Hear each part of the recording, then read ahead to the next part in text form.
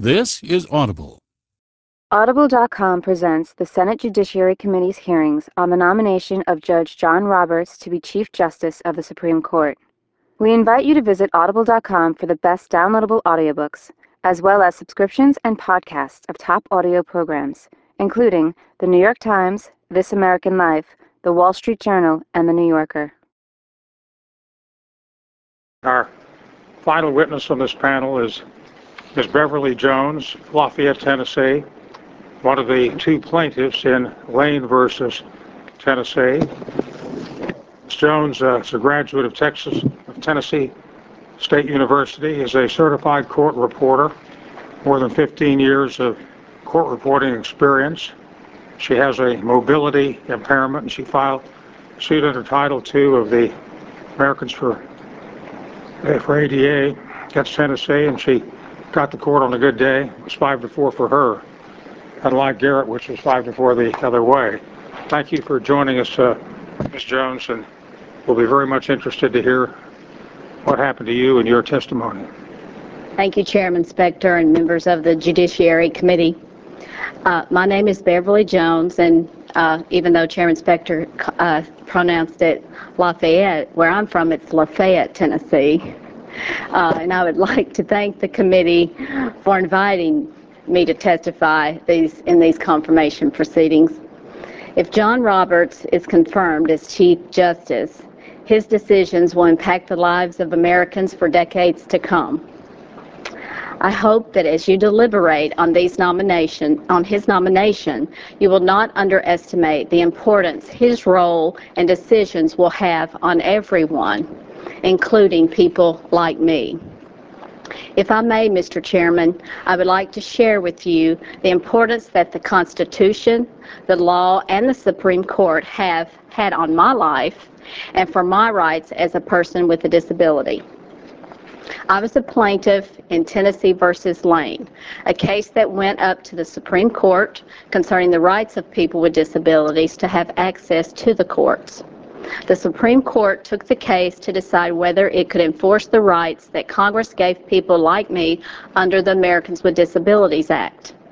When Congress passed the Americans with Disabilities Act in 1990, it found that individuals with disabilities, and I quote, have been faced with restrictions and limitations, subjected to a history of purposeful unequal treatment, and relegated to a position of political powerlessness, close quote, based on inaccurate stereotypes.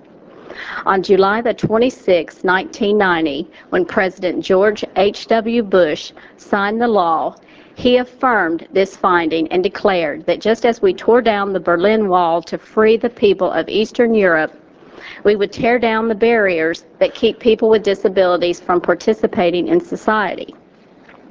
For me, the passage of the Americans with Disabilities Act was like opening a door that had been closed for so long. I lost my ability to walk due to an automobile accident in 1984 and have used a wheelchair since that time. At the time I became disabled, I decided that I would not allow what I wanted in life to be denied because of my physical limitations. At the time of my accident, I was a wife and mother, but had little education and limited job skills. A local judge and attorney encouraged me to look into becoming a court reporter, and from there, my ambitions began. I completed court reporting school the year that the ADA was passed. But to my surprise, when I began my first assignments, I found that I could not get into many of Tennessee's courtrooms and courthouses because they were inaccessible to people who use wheelchairs. I was forced to turn down jobs or face humiliating experiences. Approximately 7 out of 10 courthouses in Tennessee were inaccessible when I filed my suit. In some cases, I could not even get in the door. In the years following the passage of the ADA, some courthouses became more accessible. But even in 1998, when my lawsuit was filed, a number of the courthouses I worked in remained inaccessible to me. Courtrooms were located only on upper floors and reachable only by climbing stairs. I was often forced to ask complete strangers to carry me up the stairs or into rooms, including non-accessible restrooms. This experience was humiliating and frightening. But as a single mom supporting myself and 2 kids, I could not afford to quit my job or strictly limit my work to accessible courthouses. After the passage of the ADA, I worked tirelessly to bring the law to the attention of public officials throughout Tennessee and to encourage them to follow the law's requirements to make public buildings, including courthouses, accessible. Because the state of Tennessee challenged the constitutionality of the ADA, my case went through the courts for 6 years without any court reaching the substance of my claims. In 2004, my case reached the United States Supreme Court, which voted by a 5-4 margin to uphold my right to enforce the Americans with Disabilities Act's protections. Many changes have been made in Tennessee as a result of the ruling, and I am now able to do my job with much greater ease and without humiliation or danger. My case is over, but what I have been able to accomplish with the help of Congress is not the end of the issue. For me, it would be a hollow victory to see Tennessee versus Lane as the end of the road. There are too many others who need the protections of the law and the Constitution. In fact, Congress's power to enact the ADA will be considered again on November the 9th, 2005, when the Supreme Court will hear a case called Goodman versus Georgia. This case involves a man who is in prison in Georgia and is a paraplegic just as I am. He requires a wheelchair to move about. This man is confined in a 12-foot by 3-foot cell for 23 to 24 hours a day because of the inaccessibility of the prison facilities. He has to sleep in his wheelchair because his bed is inaccessible, and he has suffered broken bones because of his attempts to transfer from his wheelchair. On November the 9th, the court will consider whether Congress has the power to ensure that this man will be permitted to access the same services as every other prisoner in that facility. Just as I do not know Judge Roberts, I do not know Tony Goodman. I do not know if he is a good person or a bad person, but that is not the point. All I know is that just as I should not have had to endure the humiliation, embarrassment, fear, and pain that I did for more than 14 years, he should not either. And if John Roberts is confirmed to Chief Justice, he must know that there are many others like Tony Goodman who need the protection of the law. If confirmed, the role that Judge Roberts will play in defining the boundaries of the Constitution and the power of Congress to protect citizens just like me is critical. It is my hope that the Senate will carefully review the record of John Roberts to determine if he is committed to the protection of the rights and freedoms of every American. I am not here today as an expert on John Roberts' record. I am here today to tell my story, but I do know that there are many within the disabled community who believe that John Roberts' record with respect to disability rights raises serious concerns. I understand that John Roberts has advocated that the Americans with Disabilities Act should be narrowly interpreted to protect only the so-called, quote, truly disabled. Because my case involved Congress's power to enact the Americans with Disabilities Act, I understand just how important it is to ensure that the judges on our courts respect Congress's authority to provide protections that are so desperately needed. Without the protections that Congress guaranteed in the Americans with Disabilities Act, my life and the lives of millions of others with disabilities would be a lot harder. For all of these reasons, I urge the Senate to pay close attention to whether John Roberts has proven that he would ensure that the rights of people with disabilities fought so hard to secure are not stripped away. Members of the Senate, I hope that you will give John Roberts' record very careful scrutiny before voting on his nomination. I hope that the rights of millions of Americans with disabilities are important enough to merit that type of careful consideration. Thank you very much, Ms. Jones, for your very poignant story. As I had said earlier, we have many, many witnesses today. We still have 12 more witnesses to hear. And while there are many questions which would be very fruitful, when we divided up the witnesses, 15 for the Democrats and 15 for the Republicans, we wanted to bring on as many people as we could to hear your stories and see your faces and feel your temperature, take your pulse, and see the quality of your testimony and passion, both for and against.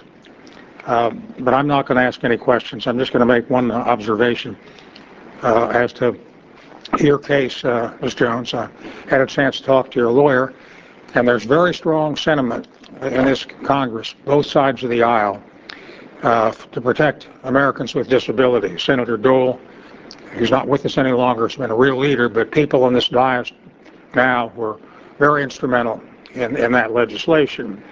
And we're not going to let the Supreme Court get away with congruence and proportionality. Your lawyer's nodding in the affirmative. I think that point was made fairly emphatically, so that congressional will reflecting the people and having very important social programs will be carried out. Senator Leahy, do you have questions?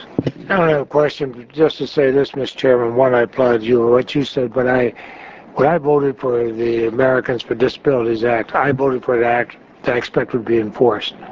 I voted for an act that would open those doors. I voted for an act so that Beverly Jones could go to work and others could.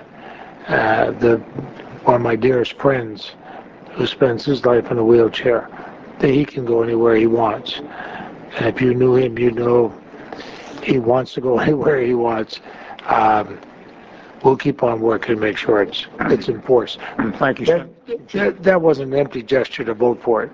We want an act that's actually going to work, and Republicans and Democrats alike join hands on that one. Thank you, Senator Leahy. Senator Hance, questions? Ms. Jones, I managed a bill on the floor for our side, and was one of the prime authors of it. So we're on your side on this. Thank you. And the Supreme Court is one thing, we're another, and we'll surely try to make sure that your rights are protected.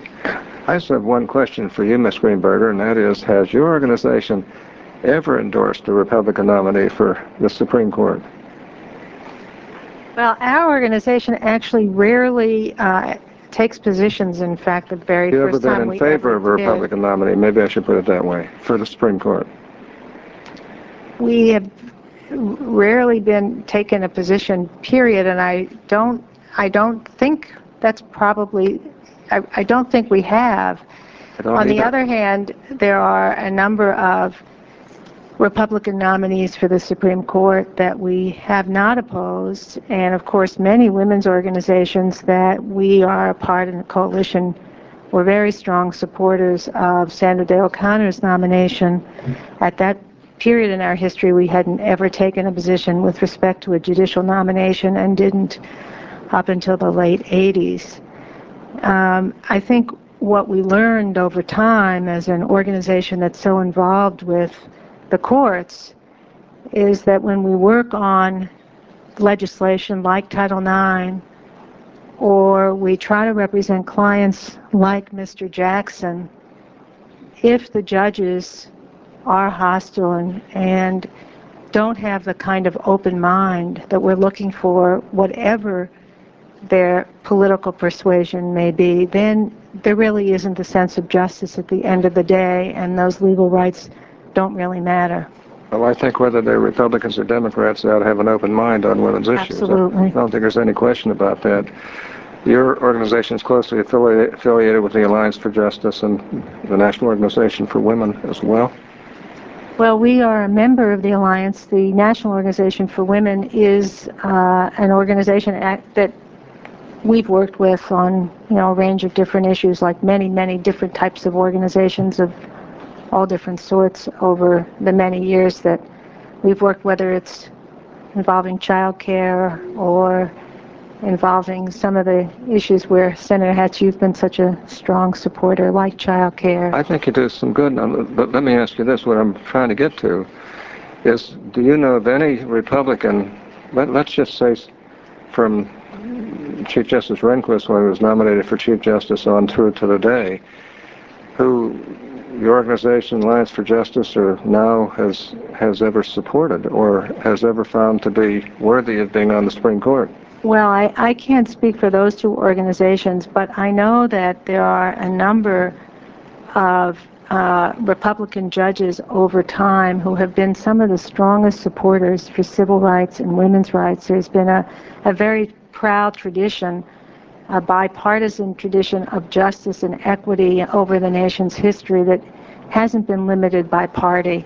And that's certainly what I would hope that we would be able to see in the future. And in fact, we hadn't taken a position with respect to John Roberts for his Court of Appeals nomination, and did so this time only, as I said in my prepared testimony, because when we looked at the record that was available to us, we were honestly taken aback at how many of the core women's legal rights that are at the heart of our mission he had worked to narrow, and that's what led us to take the position, not his party affiliation, not the administration that nominated him.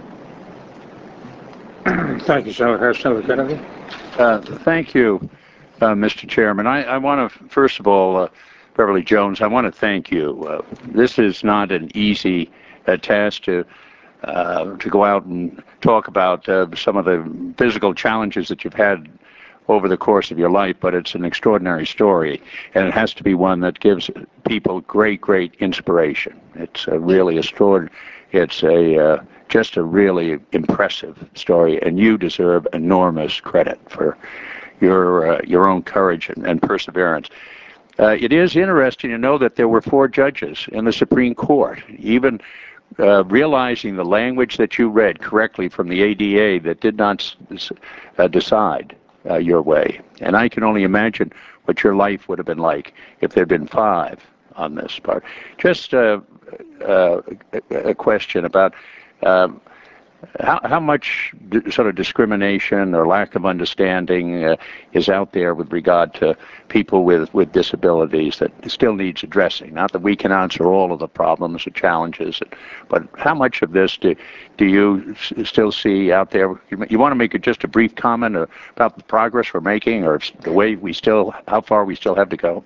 Just briefly, I have used a wheelchair for 21 years, and I have seen great improvements, not only in Tennessee, but across the country. However, there is still a lack of understanding, and I think a lot of it is people's lack of exposure to people with disabilities. And I think I bring that to the table as far as an understanding, because I was a person without a disability for 20 years. So I understand what people do not understand, because until I was put in that position and became that person with the disability, I was not forced to look at it. So I think a lot of the problems out there today are based on just people not being exposed to people with disabilities for the most part. Thank you. Just Coach Jackson, I thank you so much for being here. I wanted to ask you and admire you for your own courage in protesting the discrimination against young women. What would have been the impact if the Supreme Court had dismissed your case instead of recognizing that you had a right to challenge the retaliation against you? Thank you for that question, Senator Kennedy. I think if the decision had went the other way, I think that decision would have sent a message to school systems and school boards across the nation that it's okay to retaliate against persons who bring discrimination claims against the system. It would have been a big setback, I think, to not only Title IX in athletics, but also the other civil rights laws and anti-discrimination laws. Do you think the young women still are facing a discrimination in sports today, colleges, or is it, give us a quick thumbnail sketch? There's no doubt in my mind that discrimination is still out there, even for persons who represent young ladies. For example, when you're a girls coach, it's even hard to move over to the boys position if it opens and if you apply for it. So once you're labeled a quote, end quote, girls coach, it's like it's a step down, and it shouldn't be that way in my opinion. And Marsha Breen-Grieberger, You mentioned the Roberts statement in a memo that it's a canard that women are discriminated against because they receive 59 cents for every dollar earned by men. Is there any justification for Roberts' assertion that such a wide pay gap between men and women is not evidence of discrimination against women? Well, there have been many studies. Of course, that was a statement that was made, approximately 20 years ago. And I think if you asked most women in the country 20 years ago, was part of the pay gap due, at least part of the pay gap due to discrimination, I think they'd say yes. I think their husbands would say yes, too. We've made progress, no question about it. But I think if you ask husbands or wives, men or women today, do they still see a problem of equal pay for women? The answer would be yes. And definitely a piece of that is still, unfortunately, sex discrimination. And it isn't just a question of asking people. Studies have shown from 20 years ago up until today, including government studies, that an aspect of the pay gap can only be explained by discrimination. Thank you, Mr. Chairman. Thank you, Senator Kennedy. Senator Kyl. Chairman, I think all of us would like to both compliment these witnesses for their testimony and also ask questions. In the interest of time, I won't do that. I just would make one observation.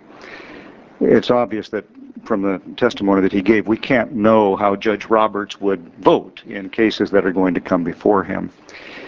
But in law, there's something called the best evidence rule, and perhaps the best evidence of the kind of person that Judge Roberts is illustrated by the testimony, for example, of Ms. Stetson, who talked about her role as a young mother and an aspiring partner in a firm, a person that he helped to mentor. And I think the kinds of things that she talked about in Judge Roberts as a person should not be forgotten by us when we consider the nature of the man that we are elevating to the United States Supreme Court. It may be the best evidence of the way that he will rule on cases as well. Certainly hope so, and I thank all of you for your testimony here. Thank you, Senator Kyl. Senator Biden. Thank you very much, Mr. Chairman. This is an impressive panel, all of them. You know, I may be mistaken, but I think other than Senator Kennedy, I've voted for or against more Supreme Court justices than anybody here, other than 3 other senators but on this panel. And, you know, it's been an evolving process for me trying to figure out the right thing to do over the last 33 years. And I came to the conclusion about 10 years, well, that's not true, 17 years ago, that there's only 3 ways I can decide to vote my hopes or my fears. One is that do I know people well who know the nominee well? For example, when the former Supreme Court justice from New Hampshire came up, I was one of the few Democrats who immediately strongly supported him and pushed him in a Republican administration because there were 4 people. One, a governor, a Republican governor in New Hampshire, and 2 others. One's now the Chief Justice of the Supreme Court of New Hampshire, a Democrat. The other was a federal judge from New Hampshire, a Democrat. And the third is another Democrat who heads up the National Education Association. They all came down to see me, and they said, look, we share a vacation home with him on Lake Winnipesaukee. I tell you, this guy's a straight guy. This guy doesn't have an agenda. And even though he didn't have much of a record, that convinced me that I should vote my hopes. I'm glad I did. There's another way to look at it. You can look at what they've written and make your judgment based on that if you don't have any evidence on the first score. And the third is you look at what they say when they come before the committee. I have been impressed by you, Ms. Stetson, as well as you, Ms. Wright, because I wish I knew you both better, because you obviously care very much about this judge, and you think he is going to be basically a mainstream, decent, honorable guy who will not take a narrow view of the Constitution. And so it's worthwhile for me to, the reason I'm taking the time is to tell you that. And it also, but concerns me. I'm very impressed by the testimony of Mr. Jackson and Ms. Jones, because you illustrate what's at stake here. What's at stake? And Ms. Greenberger sort of lays out the problem. I submit for the record, Mr. Chairman, a series of questions I asked in this hearing of the Judge Roberts, and he used the same language that Judge Thomas used with me. He said, I have no quarrel with the majority opinion. And I'd press him and say, well, do you agree or don't agree? And he said, well, I can't comment on that. Well, that's the same position that Judge Thomas took. And to give you an illustration of how fundamentally different that is, I'm going to conclude by pointing out how different it would be in Mr. Jackson's case. In that case, writing for the minority opinion, Justice Thomas stated, we require Congress to speak unambiguously in imposing conditions on funding recipients through its spending power, i.e., we didn't speak clearly enough, therefore you can be fired. Now, Justice O'Connor, a Republican appointee, taking the same exact language, said, and I quote, our repeated holdings constitute discrimination under Title IX broadly. And she reached a different result. So I just raise for the panel and for anyone who's listening that the situation of Ms. Jones and Mr. Jackson and millions of people like them across America depend on things like whether or not it must be unambiguous, the language as it's applied, or it must be applied broadly. That's the difference between life and death. That's the difference between freedom and lack of freedom. That's the difference between autonomy and no respect for autonomy. That's the difference between having the right to be let alone, as one famous justice once said, and allowing the government to intrude into your life. That's the decision I have to make, all of us have to make, and I must tell you, absent the testimony of you, Ms. Stetson, and you, Ms. Wright, I didn't think there was ever any prospect I could make it, but I have great respect for both of you, but I must tell you, it comes down to that difference among honorable, decent, proud women and men who serve in the court. And my question is Justice Roberts going to be a Scalia, a Rehnquist, or maybe a Kennedy? If I think he's going to be a Justice Scalia, who I like personally very much, I vote no. If I think he's going to be a Kennedy, I vote yes. If he thinks he's going to be a Rehnquist, I probably vote yes, because it won't change anything. But anyway, thanks for your testimony. It's helping me be more confused. Thank you, Senator Biden. Senator DeWine? I have no questions, Mr. Chairman. Senator Feinstein? I'm sorry I missed much of this testimony, but I was just trying to read your brief, Marcia, and it's too much to digest quickly. It's a very impressive document. But I was reading part of it, and I wanted to ask you this question. Did you not think that the discussion on Roe, with Senator Specter in particular, the discussion on Griswold and Casey, the discussion on stare decisis and reliance, and the fact that Roe had been in place for 32 years, and the findings of Griswold and Casey with respect to Roe, workability, that, as Senator Specter has said, that super precedent is really in play. I think I even heard him once say super duper precedent. Could that be? I said super duper in the context of some 38 occasions when the court has had the Roe issue before it. They could have overruled Roe had they decided to do so. So right. If we become a super precedent with the reaffirmation, maybe it become a super duper, or maybe even more super duper duper. Super duper duper. 38 times over. But it's been a long hearing. I wanted to ask you, because you watch all of this very closely, from the time you wrote this, would you write the same thing after the hearing? Well, if you could indulge me, I just want to say one thing and to correct something I said incorrectly in answer to Senator Hatch's question about whether I hesitate to speak for other organizations, but I'm pretty certain that the National Organization for Women actually did endorse Sandra Day O'Connor. He asked if any organizations, and specifically mentioned now, had ever endorsed a Republican nominee, and I said I really didn't know, but I'm pretty close to sure that they did with respect to Sandra Day O'Connor. But now to this very quite important question that you asked. We listened very, very closely, hoping to find some reason to put our fears at rest. And in fact, when we wrote that report, we said that it was our judgment there was contingent on what happened at the hearing.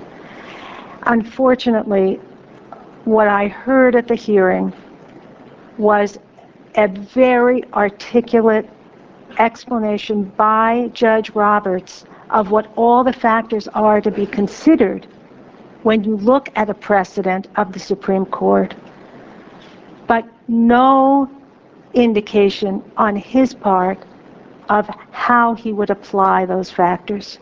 And each time he was pressed about whether it was a super-duper precedent, whether he was asked about it in the context of Roe or asked about it in the context of Casey, he said, which reinforced the essential holdings of Roe, as you well know. Let me stop you Yeah. here. I mean, I think there was significance in the fact that he laid it out at all, because he didn't have to do that. And I didn't really expect he would ever answer that question, one way or another. And I think it's an unrealistic expectation.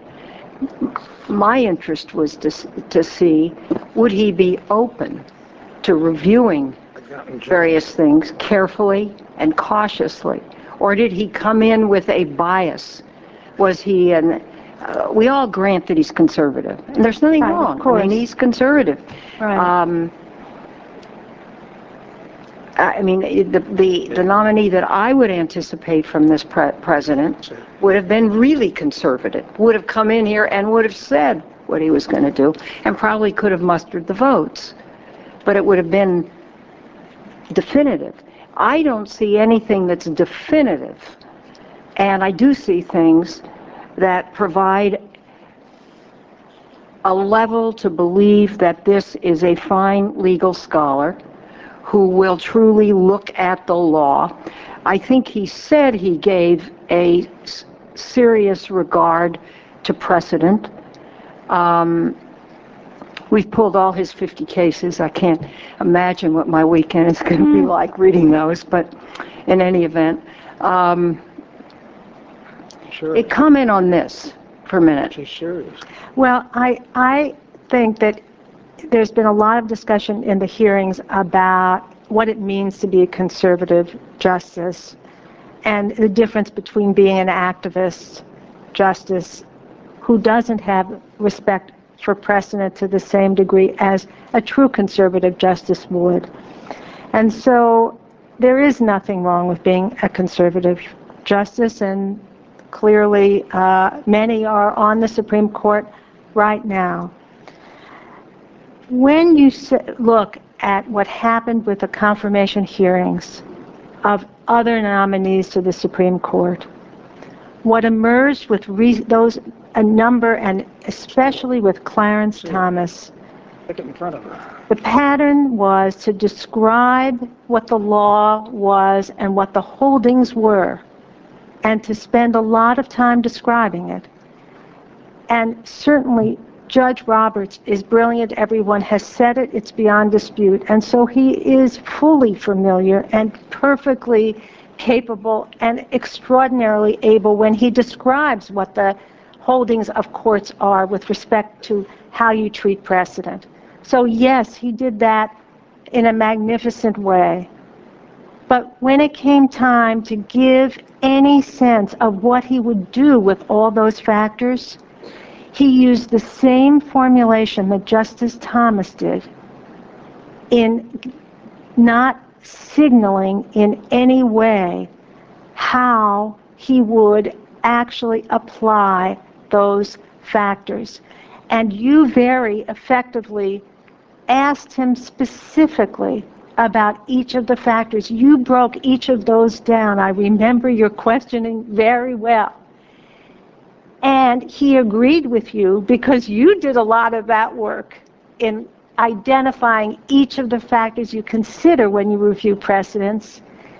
And he agreed that those were factors. Of course, he said he would look at them with an open mind. I would expect him to say nothing less. But he never gave any indication at the end of the day, and of course we knew he wouldn't, but in response to many other questions from those who may be holding out hope he would overturn Roe v. Wade, he gave them assurance too, and that he did not feel bound by precedent, and that there would be a lot of different ways of finally deciding. And what I was struck by with Griswold, because you asked me about that too. Ms. Grimberger, could you summarize your thought here? Okay. Because we're running way over. Okay, sorry. What I was struck by, I'll try to just do this in a sentence. With respect to Griswold, you went back actually just this morning and looked at his specific answers in comparison to Justice Thomas, and it was absolutely eerie to see how close they were. Each one said they agreed with Griswold. Each one said they would not have a quarrel with Eisenstadt v. Baird that talked about applying Griswold to unmarried couples. And we looked at the testimony, and with Senator DeConcini asking Justice Thomas, when you say you have no quarrel with something, and he used that exact formulation this morning with you, Senator Feinstein, also with respect to Plyler v. Doe. Justice Thomas was asked, do you mean something different by when you say you have no quarrel with than saying that you agree with? And Judge Thomas said, yes, I mean something different when I say I have no quarrel with. And therefore, when I was listening so closely to those answers, I did not come away, I'll just finish, I did not come away with reassurance. Ms. Greenberg, I'm reluctant to interrupt you, Sorry. But we're way over time, way over time. Do you have anything further, Senator Feinstein? Senator Sessions? Coach Jackson, we're glad to have you here, and thank you for your loyalty to your students and players and the courage to stand up. You know, I admire people who in businesses or big organizations like school systems and state government have the gumption to stand in there for what they believe in. I'm sure it was a long battle, and you're gratified by that result. And I'm informed that while you're here, this may be the first time in 18 years you've missed one of your kids' games. Is that correct? Actually, that was last year when I came up for the Supreme Court argument. For that case? Right. Yes, sir. Well, that's a remarkable record of fidelity to your students, and thank you for your service to young people in Alabama. Thank you. You know, I see Mr. Botello and Ms. Wright, Democrats, I believe, that have expressed such strong support for Judge Roberts. I read in the record earlier today, our former Democratic Attorney General Bill Baxley, an excellent, superb lawyer in the state, who worked on 3 cases with Judge Roberts, and I introduced his record that was so effusive in his praise for Judge Roberts. And Ms. Stetson on C-SPAN, I just happened to catch late one night within the last week an interview by a member of Hogan-Hartson, I believe, Ms. Brannon. Is that a member of the firm? Yes, yes, she is. And she said she had been on the campaign trail with John Kerry and was a Democrat, and it was just an incredibly beautiful statement by her, maybe 15 or more, maybe 30 minutes, discussing her experience with Judge Roberts, how fair and objective he was, how much the firm admired him, how collegial he was, how he was highly intelligent, but was not a bookworm, that he met the people in the firm, was always open to questions. Is that his reputation within the firm? That's absolutely his reputation within the firm. Everyone that I've spoken to about the judge, everyone who knows the judge, who worked with the judge, I think would come forward and say the same thing. Well, I think it's important for us to note that Democrats also who know him and who are not who are being objective and who may have voted for someone else than President Bush are very supportive of our Judge Roberts. I know that, Ms. Greenberger, that you sort of represent a coalition of groups that are the point people for the activist judiciary. I think that's fair to say, and I remember and had it just pulled up, and I found it, a 2001 New York Times article. It discussed a retreat that the Democratic senators had in 2001 for the purpose of forging a unified party strategy to combat the White House judicial nominees. And you and Professor Tribe and Professor Cass Sunstein appeared, according to the article, and it states that you said to them it was important for the Senate to change the ground rules of confirmations and not to confirm one simply because they were scholarly or erudite. So I guess my question to you is, are you the architect of the filibuster strategy? Do you claim credit for that? Well, as I'm sure Senator Sessions, you know, you can't trust always what reporters say in terms of the accuracy of, and I never talked about changing the ground rules for confirmations at all. So I'm not certain about that article, but that certainly wasn't anything I would have said. But what I did and do believe then and do believe now is that looking at somebody's record is absolutely essential. And I agree, I think, Senator Sessions, with you too, that there are a lot of issues to be taken into consideration.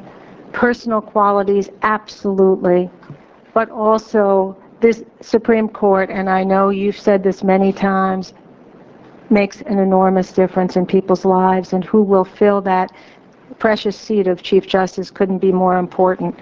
And I just, because you brought that article up, to me, record is so essential. And there was one other point I wanted to make with respect to the record. I heard this morning a reference to a study of Judge Roberts' record on the D.C. Circuit, and of course he hasn't been a judge for very long, so by definition it's a very limited record. And it was pointed out in this study, which I'm the first to say I haven't had a chance to see, that in some worker and labor issues, he actually sided more with the Democratic side of appointed judges. But the same article in the Washington Post that described that also said for civil rights and civil liberties cases, albeit for a very limited record, of course, according to this article, he was 4 times more likely to vote against the plaintiffs in those cases for civil rights and civil liberties than the average appellate judge on the bench today. And that was very sobering, I must say, with respect to the record. Thank you very much. On those cases, I believe the panels were about 97% unanimous on those rulings, and I would offer this article from the New York Times for the record. Without objection, it will be admitted. Senator Leahy has one follow-up question for Mr. Jackson. It's not really a follow-up. And with this running back and forth, I missed part of the schedule. As Coach, I admire you. I know I've sat on so many hearings with whistleblowers in government or federal government, state government. I know it's very, very tough to be a whistleblower. It's tough to stand up for equal treatment. We heard a bit earlier from John Lewis and Nathan Jones and other leaders in the civil rights movement. Coach, you stood up in a very great tradition, the great tradition where Rosa Parks sat down to make the same point, and Dr. King marched, and others have protested and lobbied for justice. I think your children, your team should be very, very proud of you. I know I am. I hope your school appreciates you. I hope they value your participation. And I hope a lot of people in the country were listening to you, because by golly, if something's not being done right, stand up, speak up, and thank God there's people like you. Thank you. Thank you. Coach Jackson, you're going to be regarded differently when you go back to your school. Okay. That may not be good. But I'm not sure which way. Okay. Okay. To be commended by the Senate committee, which I think this is one issue we can be unanimous on. Thank you all very, very much. We'll move now to panel number 5. Professor Freed, Professor Edelman. If number 5 would come forward, we'd appreciate it. While they're coming forward, Mr. Chairman, could I ask consent the number of letters regarding the nomination be included in the record? Without objection, they will be made a part of the record. Our first witness on this panel is Professor Charles Freed, beneficial professor of law at Harvard, served as Solicitor General for 4 years. For 4 years was on the Supreme Judicial Court of Massachusetts as an Associate Justice. Undergraduate degree from Princeton, law degree from Columbia, bachelor and master's from Oxford, an extraordinary academic and professional record. Professor Freed, if the witnesses could move in and out, well, I'd appreciate it. Professor Reed, we're going to start your time now because we're running very close. Thank you very much, Mr. Chairman. It is a great privilege to be allowed to participate in this historic hearing for such an important event. And it's particularly a privilege because I've been watching these hearings, and I must say they have been a model of intelligence, fairness, substantiveness, and civility. Thank you. I warmly support Judge Roberts because I am persuaded he knows the difference between law and politics. I think that not because I know him well, I hardly know him at all, but because I have studied his judicial writings. Politics, at its best, as this distinguished group of senators knows, is the art of recognizing and doing the best you can for the people you are responsible for.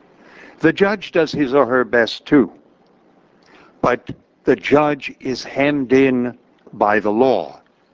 Not in any simple-minded way, not in any mechanical way, by the intent of the framers only, by the text of the statute only. And Judge Roberts does not believe that. He has told you so, and in his opinions he has written so. But by precedent, by the words of the statutes, but also by legislative history, by tradition, and the craft of the law. Judge Roberts seems to understand this down to his shoes, understand it with grace and humanity. My former boss, Dick Thornburg, stole a number of my lines because I too wanted to read to you that first paragraph from the Hedgepath opinion, because it shows a man who not only has a head but a heart. But the other thing it showed was that though he has a heart as well as a head, he understood that if he were to say that what happened there violated the Constitution, he would be unfaithful to Supreme Court precedent, which he was bound to adhere to, and in fact, he would have been really worse than unfaithful to it. The other thing which he might have thought is, well, this is a terrible result. He said that it was a terrible result, and I can get away with it because the case is probably too trivial for the Supreme Court to take on review. But that is not the man who you are passing on today. In that opinion, you see his authentic voice and character. As I read and hear some of the criticisms of Judge Roberts' judging, I wonder whether we are talking about the same man.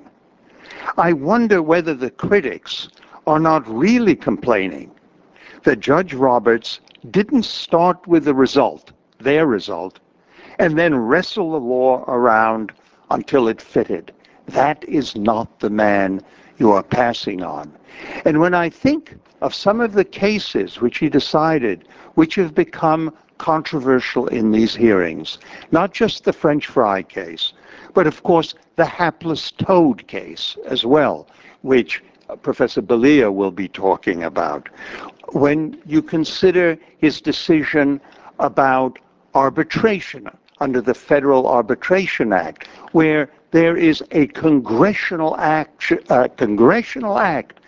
mandating that there be a preference for arbitration. When I consider the opinion which he did not write, but which he joined in the Hamden case, what I see is a fidelity to law, not the pursuit of an agenda. Thank you. Thank you very much, Professor Freed. We turn now to Professor Peter Edelman from the Georgetown Law School, where he has been since 1982. He took leave from 1993 to work in President Clinton's administration as counselor to Health and Human Services Secretary Donna Shalala and as Assistant Secretary for Planning and Evaluation. He had worked as legislative counsel for Senator Robert Kennedy. He clerked for Supreme Court Justice Arthur Goldberg and Henry Friendly of the U.S. Court of Appeals. On the background, Professor Edelman, thank you for coming in today, and the floor is yours. Thank you, Mr. Chairman. I'm very pleased to be here and I appreciate the opportunity to testify, and I join Professor Freed in complimenting the committee as a citizen on the civility of these proceedings and the way in which there's an opportunity to educate our country. I think after that we probably disagree. I am here to urge that this nomination of Judge Roberts be rejected. The history of the decisions interpreting our Constitution is one that over the 2+ centuries is one of greatly increasing protection for the rights and liberties of our people. The evolution in the meaning of the open-ended language has meant more respect for individual rights and liberties against governmental overreaching, and at the same time more power for Congress to act to protect people against exploitation and injury by special interests. And as many witnesses have said, this has all made a great difference in the lives of millions of Americans, the two witnesses on the previous panel. So who sits on the court matters really crucially for all of us. And as Senator Biden talked about the record as one criterion before the earlier panel, Senator Kyle talked about best evidence, and I think that the best evidence we have here is really a long record over a long period of time, unlike some nominees that come before this committee, not just his judicial record. To me, and I did start out looking into this and doing the reading without a particular view other than knowing Judge Roberts' reputation as a very intelligent and able lawyer and as a conservative. But what I've concluded is really that it adds up to a troubling likelihood that we have here a nominee who is Chief Justice is really going to try to turn the clock back on this pattern of protection that I talked about. And it's not about one particular case that might be overruled. As to any one case, as important as it is, it's difficult to figure out what he might do. It's really about his judicial philosophy across the board in a whole lot of areas. It's how he views the Constitution as a whole. And it's where that will take him in particular cases in many different kinds of questions. He says a lot of the memos from the early 80s were a young staff lawyer done at the behest of his superiors. I think he's too modest. Because you look at that and over again, those are memoranda that often he wrote on his own initiative or in response to a question, recommendations for action were requested. There's no decision already made, and he was at the right fringe of even his conservative colleagues in the Reagan administration. And so that's the issue here, and this is a kind of a pure case about the direction that a nominee is going to take. There's no question about his intelligence, his ability as a lawyer, his integrity, his character. Those are not an issue. The issue is one of a conservatism that I think really radically threatens the meaning of the Constitution as we know it. He said the other day that judging's like being an umpire, just calling balls and strikes, and I'm not one for adding to the pile of sports analogies here.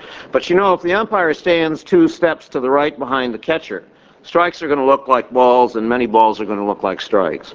And so I think the analogy is remarkably disingenuous. Constitutional interpretation is not like calling balls and strikes. Why do we have 5-4 decisions? These are matters of first impression where the precedent is to be looked at, but they're there because the decision has not been made on the issue. And so what we're here is trying to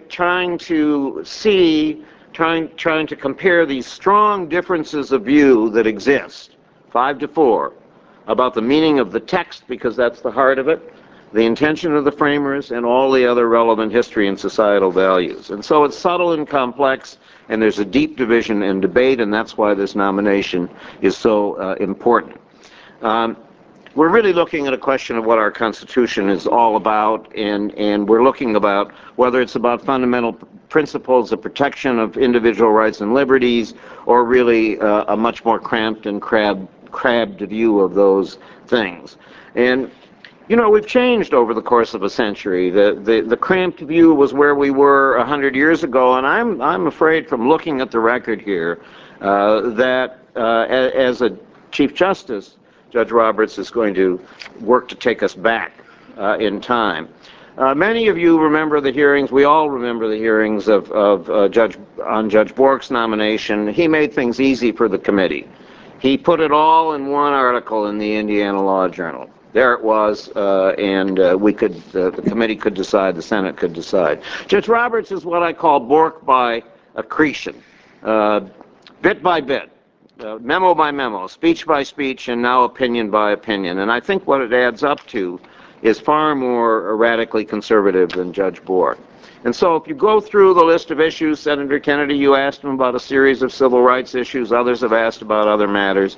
When you add them all up, I think you have a pattern in each of these areas: civil rights, civil liberties, access to justice, a whole series of things, and then the pattern adds up to a pattern. And so that is why I'm here really to testify, because I think that what the pattern adds up to is a dangerous recipe for our nation, one that may result in injury and renewed vulnerability for literally millions of Americans who fought for decades and even centuries to be included in our constitutional promises. So I do urge the committee and the Senate to reject this nomination. Thank you for the chance to testify. Breaking protocol just a little, Professor Edelman. Do you really think Judge Bork made it easy for the committee? I think you don't have to answer that question. You have a right. Appreciate the comment, Senator, Mr. Chairman. Our next witness is Professor Patricia Belia from Notre Dame, an extraordinary academic record, summa cum laude from Harvard, a Yale Law School graduate, clerk for Justice O'Connor, and before that, Judge Cabranes of the Second Circuit.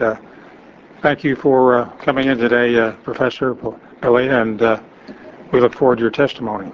Thank you, Mr. Chairman, and other distinguished members of this committee. It's an honor for me to appear before you in support of the President's nomination of Judge John Roberts to be Chief Justice of the United States. I've never worked with Judge Roberts. Indeed, I've never met him. But during my time in Washington as a law clerk and as a lawyer in the Justice Department, I've had the privilege to know his work as an advocate before the Supreme Court. More recently, in my teaching and research in constitutional law and other areas, I've come to know his work as a judge in the U.S. Court of Appeals for the D.C. Circuit. In my view, the best evidence of how a nominee will perform as a judge is how he has performed as a judge.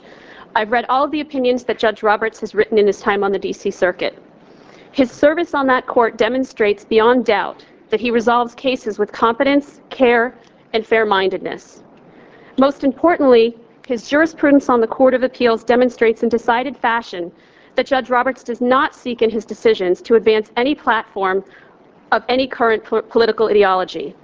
He has joined in written opinions upholding claims of criminal defendants and joined in written opinions denying such claims. He's both accepted and rejected challenges to executive agency action claimed to be unlawful. He's interpreted statutes with great care, with a primary focus on the text that Congress has enacted, but never categorically dismissing any evidence that's probative of congressional intent. His opinions, be they for the court or for himself, display no rancor. Rather, they're notable for the respect and care with which they outline any disagreement he might have with the positions of litigants or his colleagues on the court. Nor do his opinions betray any impatience for the claims of any class of litigants.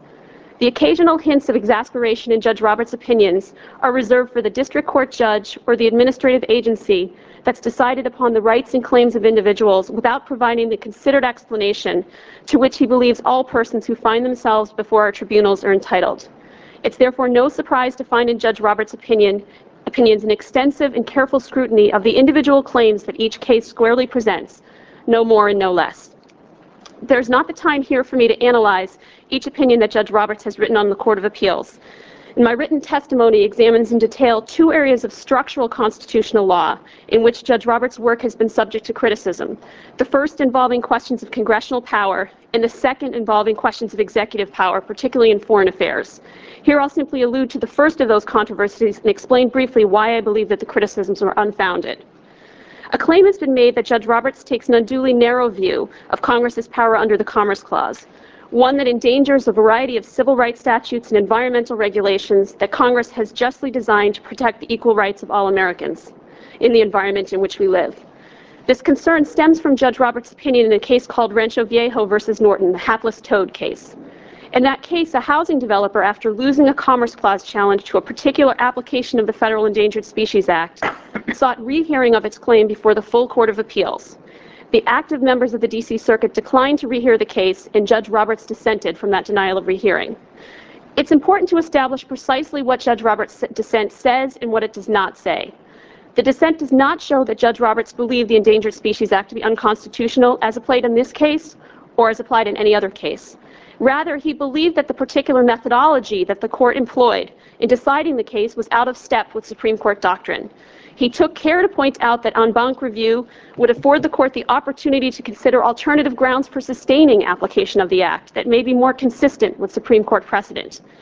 Rather than demonstrating a hostility to congressional power, the dissent demonstrates a concern that courts provide the right reasons for their decisions. That concern is of course well-founded, as the reasons that courts provide in support of their decisions are central to the corpus of law that will guide judicial action in subsequent cases. A discussion of single opinion in isolation certainly cannot capture the depth and care and respect for every litigant that Judge Roberts' opinions display, and I'd welcome the opportunity to discuss other aspects of Judge Roberts' opinions in response to your questions. But I believe that his jurisprudence on the Court of Appeals reflects the best of what we can and should expect of a nominee to the Supreme Court of the United States. His decisions defy categorization as conservative or liberal, Republican or Democrat. Indeed, Judge Roberts himself has refused to characterize himself as subscribing to any particular judicial philosophy. He says that he simply decides every case as it comes before him according to the law, as best he can discern it. What he has accomplished thus far in the Court of Appeals demonstrates that he's truthfully represented himself to the American public. Simply put, he's demonstrated that he possesses one of our nation's foremost legal minds, that he employs that mind with full fairness and integrity, and in all of this, that he well deserves our trust to lead our nation's judiciary. Thank you. Thank you very much, Professor Berlia. Thank you for being so close to time. 3 seconds yielded back. Our next witness is Professor Judith Resnick, the Arthur Lyman Professor of Law at Yale. Interesting to see that they have a chair for Arthur Lyman, who was in law school when I was there. She teaches on the feminist theory, gender procedure, co-chair of the Women's Faculty Forum, a member of the 9th Circuit Gender Bias Task Force. That's quite a title. And co-author of the monograph, Effects of Gender. Thank you very much for coming again, Professor Resnick, and we look forward to your testimony. Thank you. I'm honored to participate, and I've submitted a written statement for the record. In these 5 minutes... You made a part of the record in full. Thank you. I'm going to make 5 fast points. First, while I'm here because I was invited by this committee, we are all here in this room with a TV because the Constitution has invited us all. The Constitution has committed to the political branches of the United States the decision about who shall be our life-tenured judges. The President nominates, the Senate confirms. We're part of a national teach-in about America, its values, and what the courts stand for. In recent years, the confirmation process has been criticized. Some have been difficult. But conflict is not an artifact of these cameras or of the conflicts over Bork and Thomas. It goes back hundreds of years. Remember that in the 1790s, the Senate did not affirm the Chief Justice because they disagreed with John Rutledge's view of a treaty with England. In the 19th century, it was a debate about railroads and unions. We've seen time and again that we debate our values through this process. So in other words, this hearing is not only about John Roberts, it's about us, Americans, what we care about for our system of justice. Point one. Point two. This is no ordinary hearing, even though it's about a life-tenured appointment to the United States Supreme Court. This is about who's going to be the Chief Justice of the United States, the 17th person in our entire history to hold that position. The job of the Chief has not remained static. It's grown enormously over the 20th century. As a law professor of the federal courts and of adjudication and civil procedure, we get to credit William Howard Taft and most recently the extraordinary work of William Rehnquist. The person who wears the robe of the Chief Justice, striped or basic black, doesn't only wear one hat, but many hats. Senator Kennedy, Senator Thurmond talked about this person as the major symbol of justice in the United States. More than that, this person has enormous power over the administration of justice in the United States. In addition to being the head of the United States Supreme Court, this person is the CEO, the Chief Executive Officer of the entire federal judicial system. 1,200 life-tenured judges, a budget of more than $4 billion, a staff of more than 30,000, working in 750 courthouses around the United States, hearing hundreds of thousands of cases every year for all of us. The Chief is the head of the policy-making body for the federal judiciary. The Chief picks about 50 judges who sit on specialized courts, dealing from foreign surveillance to product liability. The Chief picks 250 people to serve on the committees that make the rules that we all litigate by in the federal system. The Chief sets the agenda for the federal courts through its annual State of the Judiciary address.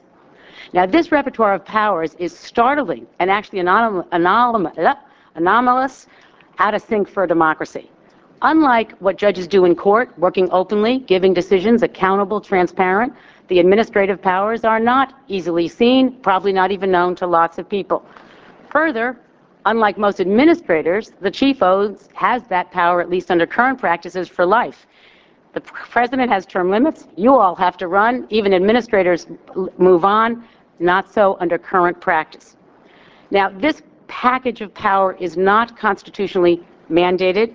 The Constitution only mentions the Chief once, and it's in terms of the impeachment of the President. So given that this is the rare occasion upon which we think about the Chief Justice, I would be remiss not to mention that there's a chance that we could rethink the issue of the Chief Justice rotating 4-, 5-year, 6-year terms. Quick recap. Point one, an opportunity to reflect on American values, take our constitutional temperature. Point two, an extraordinary appointment, the unique roles of the Chief. Point three, therefore, this is the occasion to figure out what the qualifications and requirements for the Chief are, which gets me to my answer, point four. The Chief Justice of the United States should be the chief advocate for justice in the United States, should be the person insistent on access to the courts, clear that courts are vital. The Chief Justice should be committed to an independent and vibrant branch of government called the third branch. The Chief Justice should come here telling you, the Congress, that it needs more resources, needs more access, should be the guardian at the gate of justice. We need the Chief to be sure that the President, the Executive, respects the independence of adjudication and that the Congress does as well. Most important, we need a Chief Justice who understands that law has to be a source of strength for those who don't have it, who need it, not only a source of strength for those who already have the resources, who can already get easily into court. Those are the litmus tests of where we can all be proud. My fifth and final point. What does the nominee's record tell us thus far? I've reviewed only written materials from 81 to 86 when he was a policy-making lawyer and signing them in his own name. Only on the D.C. Circuit, only published essays and transcripts, nothing from the SG's office, nothing from private practice, because we can't know what his own personal views are. I regret to report that at least as of this set of materials, Judge Roberts has not expressed an affirmative vision of deep enthusiasm for the role of courts for adjudication for the needs that courts fill for ordinary Americans. When given the opportunity to argue for courts for their accessibility, when given the opportunity to argue the Department of Justice should lend its hand to the needy Americans in need of more resources, when given the opportunity to interpret statutes to let us into court, that in general, the nominee has argued against the use of courts. There have been some shorthand in these hearings for some of those decisions. I feel obliged to mention at least one other. There's a case called Booker, which is about a problem all of us face, where the courthouse door is closing on us because we have cell phones and credit cards that mandate we go to arbitration. There's an equal access to justice case. There are several others. There are many instances in the record in which, at least thus far, the nominee has not. I'm just closing right now. What we're looking for in the Chief Justice is a person who will celebrate courts and the role they play in a vital, economically stable democracy. And that is the question before the Senate. Is this person's record the one to commend this person for that job? Thank you. Thank you very much, Professor Resnick. Our next witness is Professor Christopher Yu, professor at Vanderbilt University Law School, a distinguished academic record, a graduate of Harvard, MBA at the Anderson School at UCLA, Northwestern Law School, clerk for Justice Kennedy, and practiced with Hogan and Hartson. Thank you very much for coming in, Professor Yu, and the floor is yours, 5 minutes. Thank you, Mr. Chairman, members of the committee. It is an honor to be here to testify in support of John Roberts' nomination as Chief Justice of the United States. I've had the chance to observe Judge Roberts from 3 different vantage points. First, as an associate working in the appellate group of Hogan and Hartson. Second, as a law clerk watching Judge Roberts argue before the Supreme Court of the United States. And third, as a member of the faculty of the Vanderbilt University Law School reading his judicial opinions. Because there are many other colleagues here in a position to testify to his excellence as an appellate advocate and to his performance on the Court of Appeals, I will focus my remarks on the time Judge Roberts and I spent at Hogan and Hartson. I'm sure Senator Biden will be gratified to hear that during his time at Hogan and Hartson, John Roberts demonstrated to me an open-mindedness and ability to bring people together that would serve him well as Chief Justice. He also treated everyone around him with respect and decency. I had the chance to witness these qualities firsthand in the support and compassion that he showed to me when a tragedy struck my family. Judge Roberts' open-mindedness is evident in his decision to join Hogan and Hartson when leaving the White House counsel's office in 1986. Hogan has long prided itself on its ability to embrace attorneys from across the political spectrum.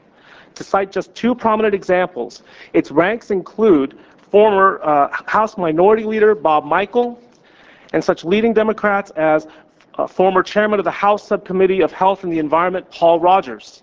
It is also a firm that takes seriously the bar's obligation to provide free legal services to public interest organizations and to individuals who are unable to afford them. Judge Roberts was exceptionally well-liked throughout the firm. His regular lunch partners reflected the underlying diversity of the firm itself. Even more telling is his decision to return to Hogan after his successful stint as Principal Deputy Solicitor General. At a time when firms were lining up for the chance to hire him, including firms that attract those who wish to surround themselves with like-minded colleagues, Judge Roberts preferred to return to a more balanced and politically diverse environment. Judge Roberts' open-mindedness can also be seen in the manner in which he developed Hogan's appellate practice. Although the practice group was never large, the attorneys he hired reflected the diversity of the entire firm. Indeed, I suspect that he takes considerable pride in the fact that nearly half of the associates brought into the appellate group under his leadership were women, and that the women with whom he worked most closely on Supreme Court and appellate matters are now partners in the appellate group. He also represented a broad range of clients with diverse and even conflicting ideologies, without requiring that every client's position match his own personal views. His reputation for fairness and willingness to engage all viewpoints were so well established that Democratic attorney generals and governors did not hesitate to hire him to represent their interests. In the process, he successfully advocated positions on behalf of clients on environmental protection and race-conscious remedies that did not match what many might regard as the standard conservative position on those issues. The pattern of fairness and open-mindedness that is apparent in his professional decisions is consistent with my own experiences working with Judge Roberts. He brought the same probing intellect and rigorous professionalism to every aspect of each case, searching through every possible viewpoint in the process of deciding how best to approach it. Simply put, Judge Roberts' tenure at Hogan and Hartson suggests a person who is fair and who is willing to engage and consider all points of view before making up his mind. My other memory of Judge Roberts from our time together at Hogan is the respect with which he treated everyone around him, from senior partners to secretaries and paralegals to law students who were only working at the firm for a summer. He was always supportive and encouraging, even while holding us to the highest professional standards. He also never forgot the personal side of the people who worked for him. I had the chance to see this aspect of Judge Roberts' character firsthand shortly after I rejoined the firm after my Supreme Court clerkship. I was working full bore on a slate of cases. My father-in-law had just arrived in the D.C. area to celebrate the recent birth of my second son, Brendan. Shortly after my father-in-law arrived, he was admitted to the intensive care unit of Arlington Hospital. After a 3.5-month battle for his life, he eventually died. Judge Roberts reacted the way we wish everyone would. The minute he found out about my father-in-law's illness, he offered his sympathy and support. He rearranged my assignments to make it possible for me to make my family my first priority. He often checked in on me, always with a thoughtful gesture and a kind word. And when my father-in-law passed away, he released me from all of my assignments on a moment's notice, placed me on paid leave of absence so I could take care of my family when it needed me, even though I was facing a number of deadlines, and doing so would mean taking on considerable work himself. When I returned, he welcomed me back with open arms, without a single word about the problems caused by the abruptness of my departure. For John Roberts, it was all very simple. It was just the right thing to do. At the same time, Judge Roberts has a humility that is somewhat surprising in someone so accomplished. Professor, would you please summarize at this point? In short, I'm convinced that John Roberts possesses the open-mindedness, compassion, and humility that the Senate seeks in the members of our nation's highest court. He combines these qualities with a respect for the law and for the Supreme Court as an institution that leave no doubt in my mind that he would make an admirable Chief Justice. Thank you, Professor. That's a good transition to ask you to summarize, to go right to and quote in short, unquote.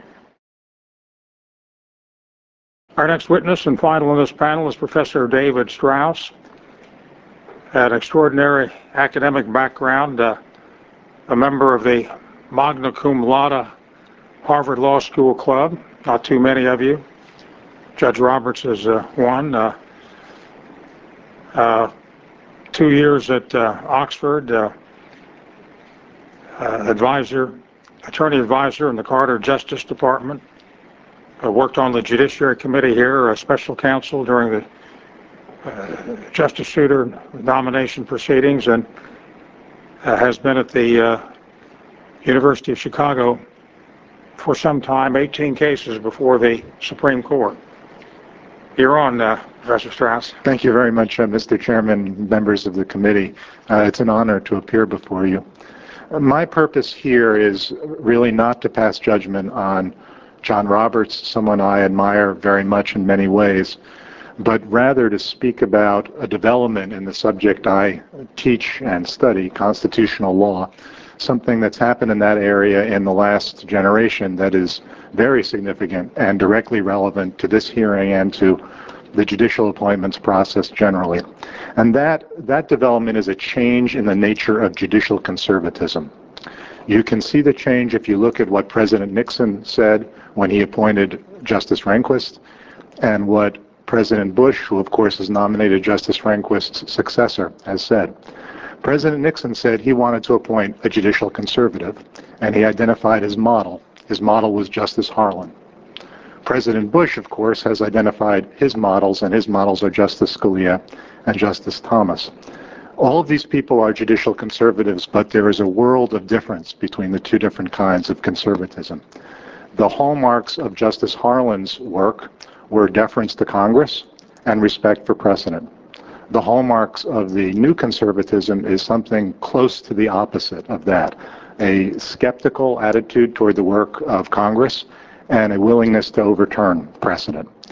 And it is really that difference, not the difference between liberals and conservatives, but the difference between these two different kinds of conservatism that make the stakes in the judicial appointments process very high at this point in our history.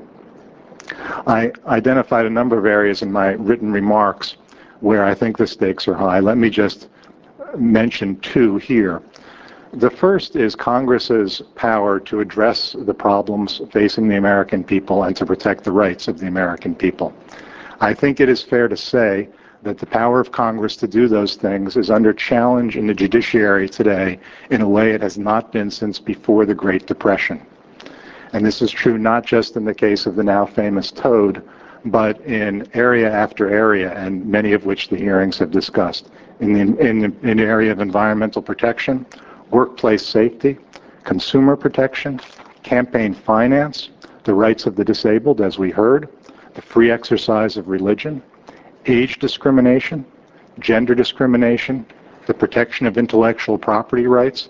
In all of those areas, there are significant efforts underway in the judiciary to limit in important ways the power of Congress to do what it has been doing now for the better part of a century. Protecting the rights, and serving the needs of the American people. The other area is, of course, the right of privacy. The right of privacy, the modern right of privacy, was essentially an invention of Justice Harlan, the judicial conservative that President Nixon cited as a model when he appointed Justice Rehnquist. It was the opinion Justice Harlan wrote that was the font of privacy law that is extended not just in the case of abortion, but in many other areas, not just in the case of reproductive rights, but in many other areas today. Justice Harlan took a view of privacy that rested on a generous and expansive reading of American traditions. He did not expect people claiming rights to point to some specific tradition or some specific body of law.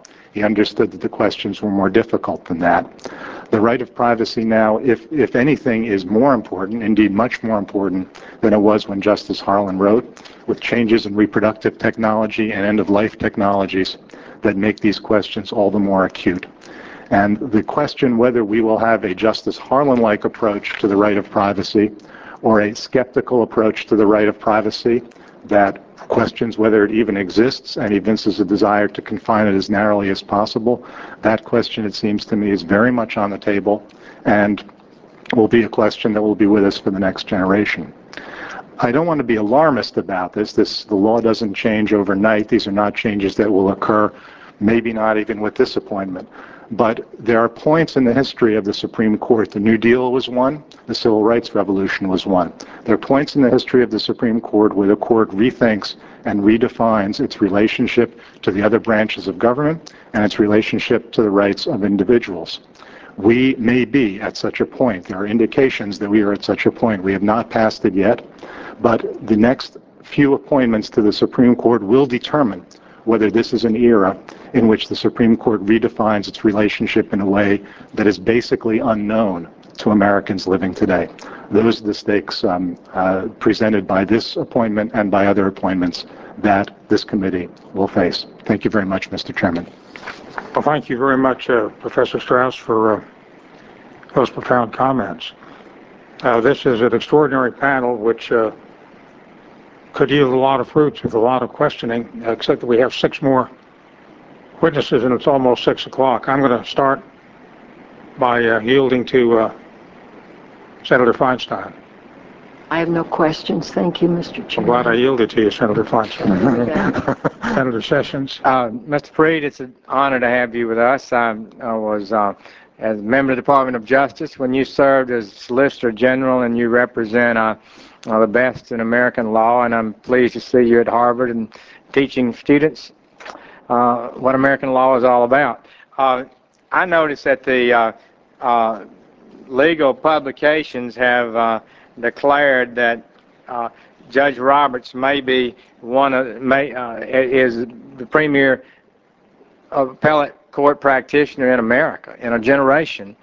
You've argued before the Supreme Court. I don't think you're personal friends with Judge Roberts, but from your observations, how do you rank him as a scholar and as a practitioner in the Supreme Court? As a practitioner, he's the best. As a scholar, he doesn't exist. He doesn't purport to be a scholar. He hasn't written scholarly articles. That's not his business. And in that respect, he is very much like some of the greats.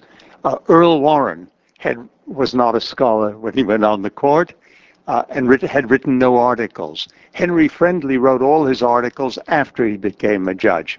Similarly, I think with Benjamin Nathan Cardozo.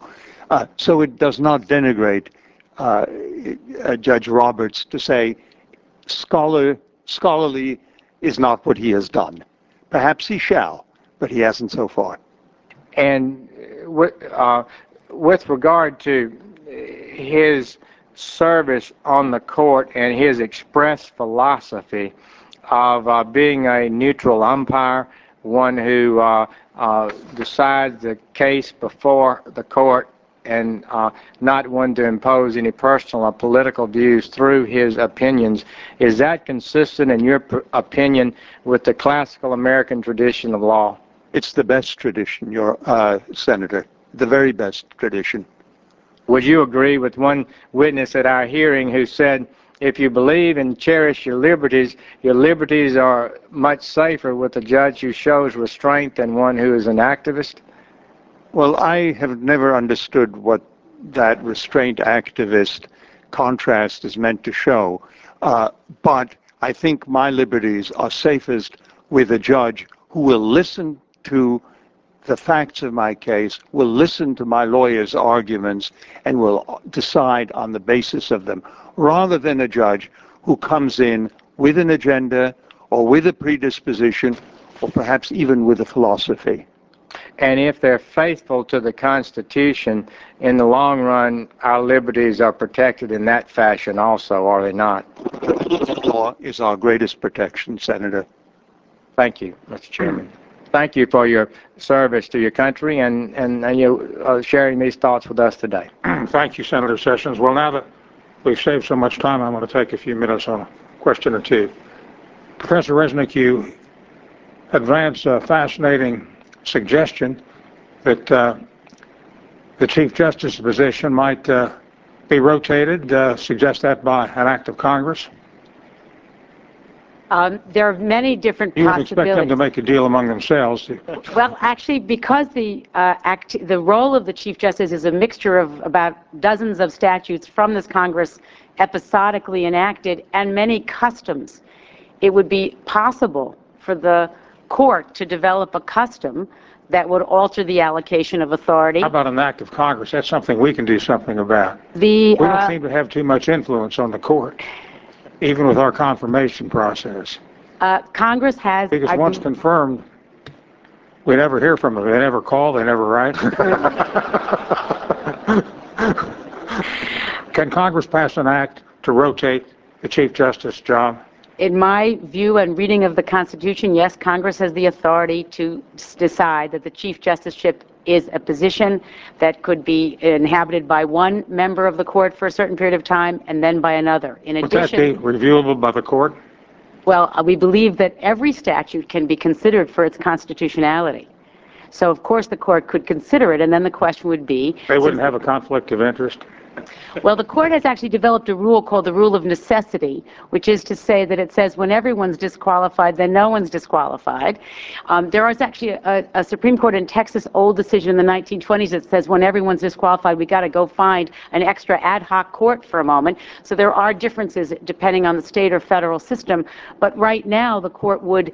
in fact, as you know, the court has considered challenges that say that you have unfairly diminished their salary under Article 3, and the court has said we have to sit on those cases because here we are, and have decided sometimes yes and sometimes no under the Article 3 guarantee of no diminution of salary. Have we been successful in diminishing their salary? According to the court, there have been a couple instances of So we have small a formula statutes. where we can do that constitutionally? You have in your hat as members of Congress, you can pass statutes that the court then reviews. You may not diminish their salary, but the close questions come up on things like if you are prospectively altering COLAs, cost of living increases, or you're changing the benefits or annuities. Those are the kinds of instances that come up. There have been a few class actions by some judges who are doing that, and as you know, the Chief Justice of the United States was here. Chief Justice Rehnquist was a wonderful advocate, greatly concerned about Professor the resources Resnick, I want to stay within 5 minutes, so I want to move on, if I may. Professor Strauss, you gave a fascinating analysis, but you didn't tell us whether you're for or against Judge Roberts. Do you care to do that? Actually, Senator, with all respect, I don't. I mean, There's been another witness here who didn't answer questions. You have some precedent. I can't say this will come before me in another capacity, so I don't want to prejudge it. I don't want to. My expertise is in constitutional law. I feel comfortable talking about that. I don't want to claim the sort of familiarity with Judge Roberts' record. I haven't had the conversations with him the members of the committee have had, and I don't think it would serve a purpose to take sides. I respect that.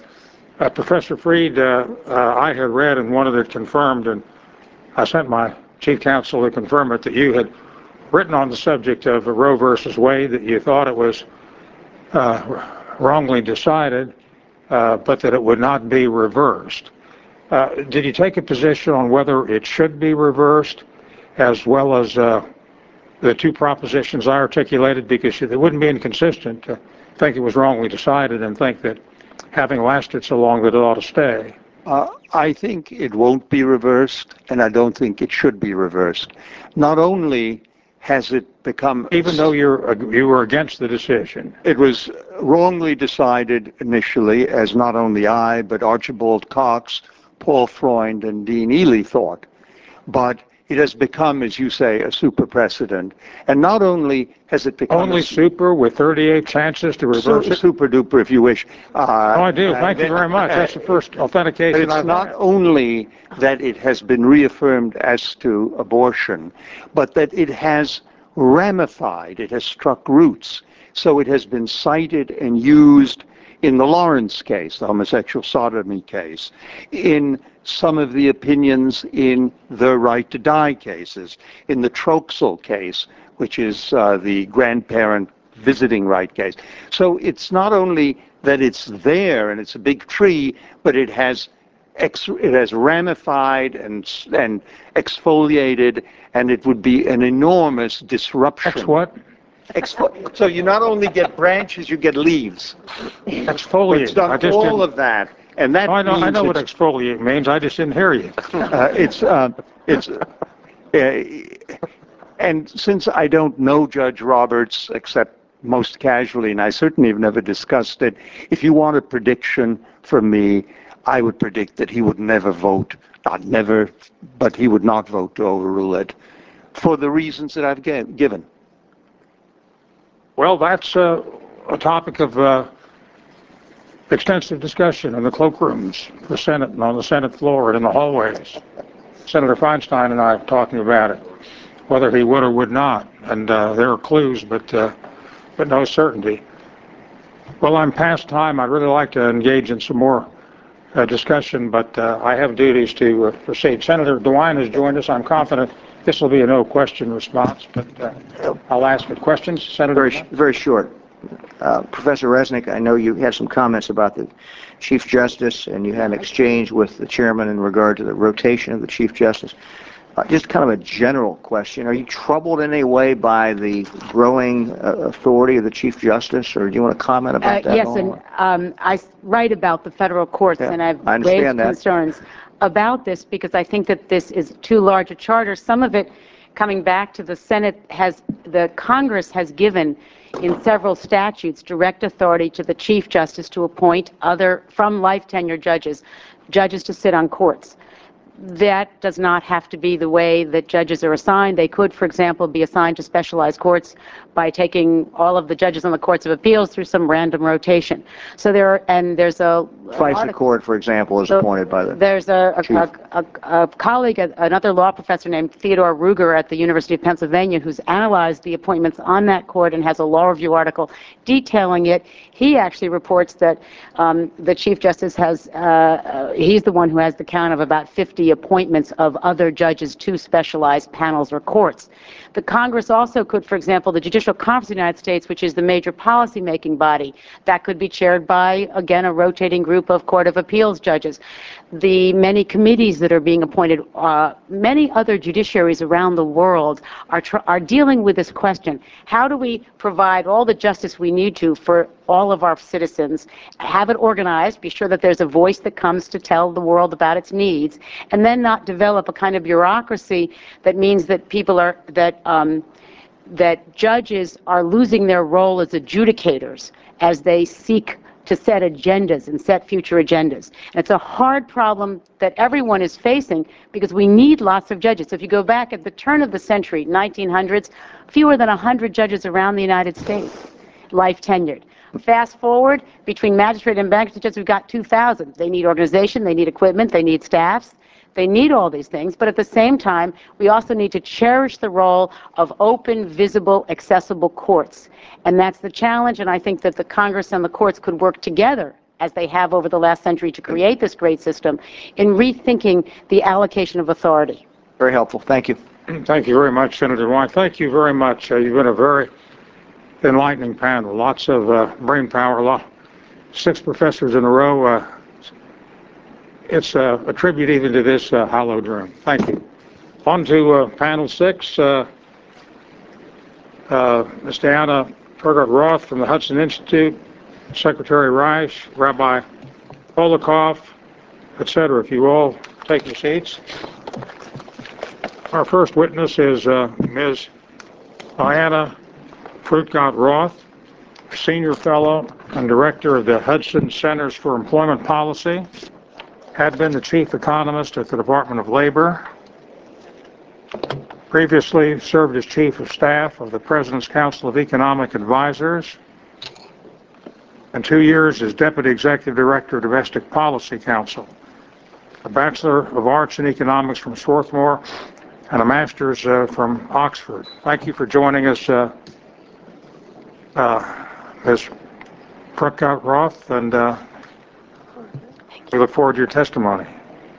Thank you very much. Is this going to be a power presentation? No, it isn't. Mr. PowerPoint Chairman, presentation? Mr. Chairman, members of the committee, I'm honored to be invited to testify before your committee today on the subject of Judge John Roberts and his record on women's economic issues. I followed and written about these issues for many years. And with your permission, I'd like to submit my written testimony for the record. Without objection, it will be made a part of the record in full. Some observers are concerned about Judge Roberts' attitudes towards women. I believe his record is supportive of women and that the policies he advocated are in women's best interests. Women made extraordinary progress during Ronald Reagan's presidency. President Reagan's goals of spurring growth by lowering taxes were extremely popular. After Congress enacted his tax cuts during his first term, he was re-elected in 1984 with over 60% of the vote. Congress then enacted further tax cuts proposed by President Reagan, and by the end of his presidency, the tax rates for the median family had fallen from 24 to 15%. As taxes were reduced, the economy expanded, and women were some of the main beneficiaries of that economic growth. In the 1980s, women moved rapidly into the workforce. At the same time, their unemployment rates fell. Women's earnings compared to men's grew faster in the 1980s under President Reagan than in any other decade in U.S. history. Women also progressed in education in the 1980s. By 1990, women were earning over half of all BA and MA degrees. That's still true today. More women got MBA and law degrees, and more became doctors and lawyers. Now the United States leads the industrialized world in job creation, and unemployment rates at 4.9% are among the lowest. unemployment rates for women in many other countries are double our rate. Even though women were so successful in the 1980s, some are concerned about Judge Roberts' views on comparable worth. Some believe that if comparable worth had been implemented, women would have made even more progress. But that concern is misguided. Comparable worth doesn't mean equal pay for equal work, which is already the law, and which is the principle that President Reagan and Judge Roberts supported. Instead, comparable worth means equal pay for entirely different categories of jobs, based on categories of workers determined by government officials. Comparable worth supporters claim that it's unfair that some mostly male occupations, such as sewer workers, are paid more than some mostly female occupations, such as clerical specialists. But for better or for worse, our economic system rewards American workers on the basis of how much the public values their service and is actually willing to pay for their services, not based on how much an official says that it's worth.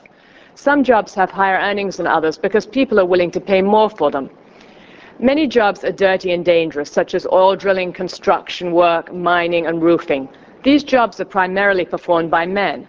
Women aren't excluded from these jobs, but they often choose careers with a more pleasant environment and potentially more flexible schedules, such as teaching, communications, and office work. Many of these jobs pay less. Proponents of comparable worth cite an example in Oregon.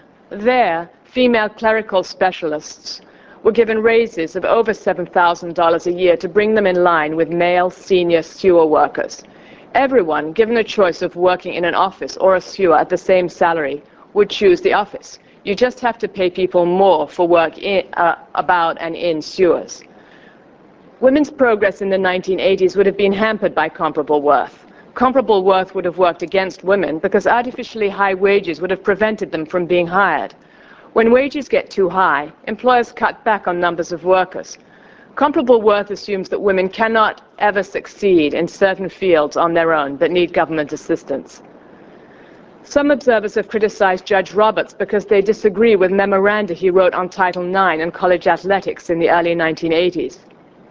In particular, Judge Roberts wrote in 1982 that Title IX only applied to specific programs receiving federal aid and not to all programs in a particular educational institution. But that was what Title IX required at the time, as corroborated by the Supreme Court in 1984.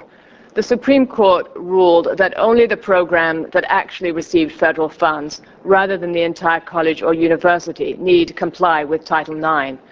As I wrote in a book in 2001, the 6-3 opinion effectively prevented the Office of Civil Rights of the Department of Education from investigating a college athletic department for Title IX violations unless that department was the direct recipient of federal funds, which most were not. In writing about Title IX, Judge Roberts argued persuasively that the executive branch and regulatory agencies should comply with Congress's direction. He correctly wrote in a 1982 memo. Roth, could you summarize your testimony at this point?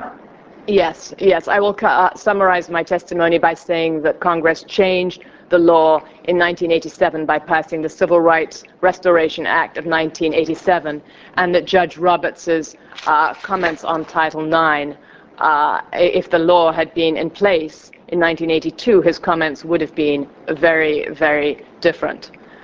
And in short, I'd like to say that wage discrimination laws and Title IX guidelines aren't a decision for judges, but for members of Congress.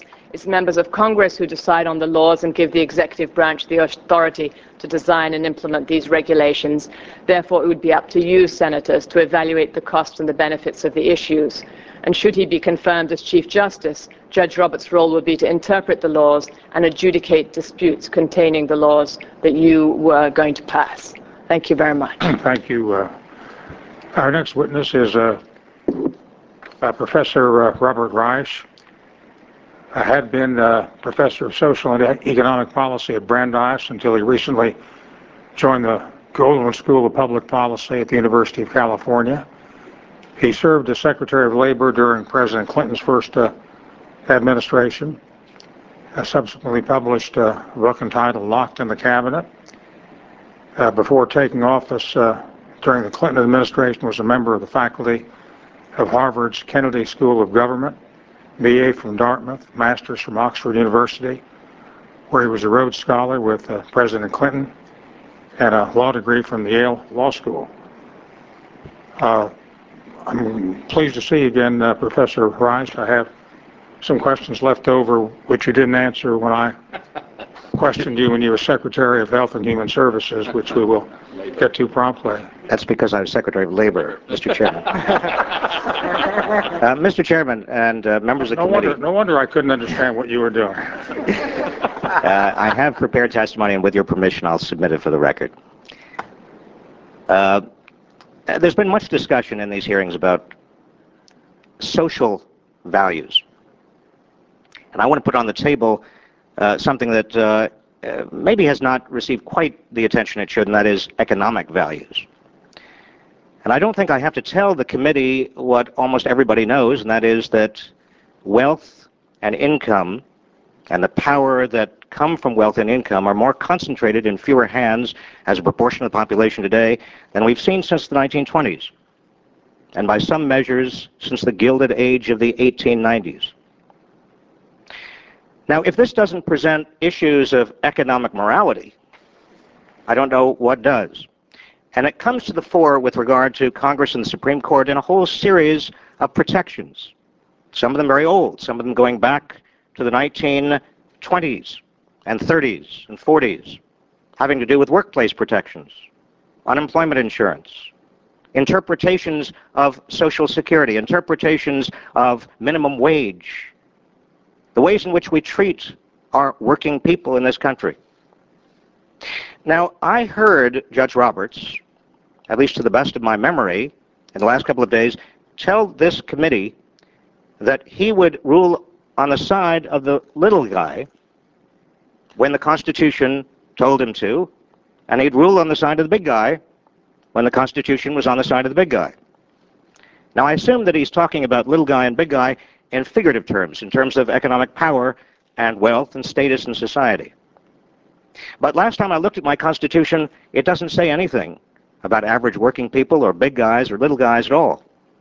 In fact, there have been times in our history where the Supreme Court came down consistently on the side of wealth and power and against little guys, against average working people. Up until 1937, for example, the Supreme Court threw out a lot of state and federal regulation that was intended to help average working people.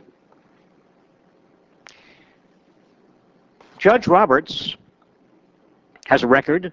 It's not much of a record, something of a gamble for all of us. But let me reveal a little bit of autobiographical detail that perhaps you didn't know, and I do this not to burnish my otherwise impeccable Republican credentials, but simply to tell you that I know something about a particular institution. I started out my life in government as assistant to the Solicitor General, where I had a chance to brief and argue Supreme Court cases. And my first boss was Robert Bork. Now, in those days, the Solicitor General's office regarded its primary client as the Supreme Court, not the administration. It wasn't until the mid-1980s that there was a new position created in the Solicitor General's office called the Special Deputy. That was a political position. It was a political deputy, and it was about values. That political deputy was there for a very simple reason: to make sure that the Solicitor General's office and the briefs and arguments before the Supreme Court were in consistency, were consistent with the values of the President in terms of social values, economic values, whatever have you. I've read Judge Roberts' memoranda, and there's no question in my mind, having had that experience in the Solicitor General's office, that he came down consistently, uniformly, on the side of very conservative economic and social values. I'm not criticizing him for it, but I think it's very important that you know that. Here, in this hearing, he said, for example, he refused to affirm Wickard against Fillmore. Now, you know as well as I do, over the last 10 years, more than 30 times, the Supreme Court has struck down, either in whole or in part, laws of this Congress. 10 of those, at least, have been based on the Commerce Clause. Record against Filborn, in my knowledge, in my experience, is a cornerstone of building the protections of a strong federal government for average working people. His refusal to affirm that, I find personally quite troubling. There's been reference also to the hapless toad. Well, we know that he was looking for other ways, perhaps, to find that Endangered Species Act constitutional. But look at that logic in that particular case when he says Congress didn't really have authority under the Commerce Clause to protect the life of a hapless toad that, for reasons of its own, lives its entire life in California. Well, obviously, people are not toads, at least the last time I looked. But what about protecting the job safety of a hapless retail worker who, for reasons of her own, lives her entire life in Pennsylvania, or a hapless coal miner who, for reasons of his own, lives his entire life in West Virginia? Let me just finally say this. One justice can make all the difference to our entire system of federal protections. One justice. The court did change its mind in 1937, as I said before, and it stopped striking down laws that protected people, average working people, not because, as popularly understood, FDR threatened to pack the court. No. In fact, the court made that switch before it even knew that FDR had a court-packing scheme. Professor Rice, could you summarize your testimony at this point? I will do it in one sentence. The justice who made that switch was Justice Roberts, Justice Owen Roberts. And it would be a cruel joke of history if a namesake almost 60 years later turned the court backward. Thank you. Thank you very much, Professor Rice. Our next witness is Rabbi Dale Polikoff, President of the Rabbinical Council of America, whose membership consists of more than 1,000 ordained rabbis. He serves as rabbi of Great Neck Synagogue, Long Island, faculty member of the North Shore Hebrew Academy, graduate of Yeshiva, where he majored in psychology. Thank you very much for joining us today, Rabbi, and we look forward to your testimony. Thank you, Mr. Chairman, and other distinguished members of the committee. Good afternoon, or perhaps good evening. Thank you for inviting me to participate in these hearings. Rabbinical Council of America includes congregational rabbis, teachers and academicians, military chaplains, some of whom serve today in Iraq, Afghanistan, and other areas of the world, healthcare chaplains, organizational professionals, and others.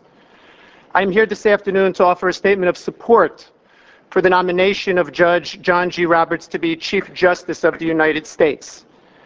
My remarks about Judge Roberts begin this afternoon with broad brushstrokes because the desired qualities of judges within the Jewish tradition are defined in just such broad brushstrokes. We are enjoined to choose principled judges who refrain from showing favoritism to individuals or causes. We seek judges who are people of truth, whose words and decisions inspire confidence in those who rely upon them. Our tradition recognizes the tremendous responsibility borne by those who judge others and sees in their dispensing of truth and justice a divine partnership ensuring the continuation of a moral society. At a time in which many in our society seek moral moorings and spiritual strength, I am certain that these broad values are also the values embraced by this great country in which we are privileged to live. Values of principle, values of truth, and values of responsibility are part of the foundation of religious ethics upon which our nation has been built. And I am confident that Judge Roberts represents the embodiment of such values. Within these broad brushstrokes, though, are many hues of color. And it is the responsibility of this Judiciary Committee to try to determine how Judge Roberts sees those colors. As the representative of the clergy of a minority faith community, I and my colleagues are also interested in an area of seminal importance to us, namely the relationship between religion and state in society. in an effort to gain insight into Judge Roberts' understanding of that relationship, as defined by the Free Exercise and Establishment Clauses of the First Amendment, we were encouraged by a memorandum written to Counsel Fred Fielding on August 20th, 1984, regarding remarks to be made by President Reagan to an ecumenical prayer breakfast. Then Counsel Roberts suggested that the references to church or churches be changed to references to religion or religions. He noted that, and I quote, "Many of our citizens do not worship in churches, but in temples and mosques," end quote. We believe that this comment demonstrates a sensitivity and appreciation for the diversity of religious faith in America, and we hope is a harbinger of Judge Roberts' view in this crucial area. There are those who suggest that Mr. Roberts' subsequent participation in presenting the view of the United States in several religion cases should be of concern. In this matter, we rely on the guidance of the Institute of Public Affairs of the Union of Orthodox Jewish Congregations of America, a sister nonpartisan religious organization. Their research indicates that in each of the cases, the positions advocated by the United States were neither extreme nor even unreasonable interpretations of the religion clause's requirements. As members of this committee are well aware, the contours of religious liberty in this nation are still being shaped by the Supreme Court. Should the Senate confirm Judge Roberts, he will be on the court this term, when in the case of Gonzalez v. Ocentro Esperita, it will again examine the extent to which minority religions will have their religious liberty protected against government interference, and Congress's ability to protect that liberty through laws like the Religious Freedom Restoration Act, which many of you championed a decade ago. While we cannot be certain, we are optimistic that a Justice Roberts will be supportive and solicitous of religious liberty in America. His answers this week to questions you and your colleagues have asked him about the Constitution's religion clauses were indeed reassuring. The Rabbinical Council of America has taken this public position of support for the nomination of Judge Roberts in the spirit of this year's celebration of 350 years of American Jewish history. The Jewish community, like so many other faith communities, has greatly benefited from the religious liberty guaranteed by our Constitution. We have been able to build houses of worship and study, and to create communities reflective of our values and traditions. We believe it thus appropriate, through our active participation in this process, that we acknowledge our debt of gratitude to America, to a nation that has pledged to uphold the conviction that liberty and equal justice under law are for all. Thank you very much. Thank you very much, Rabbi. Our next witness is Dr. Susan Thistlethwaite, president of the Chicago Theological Seminary.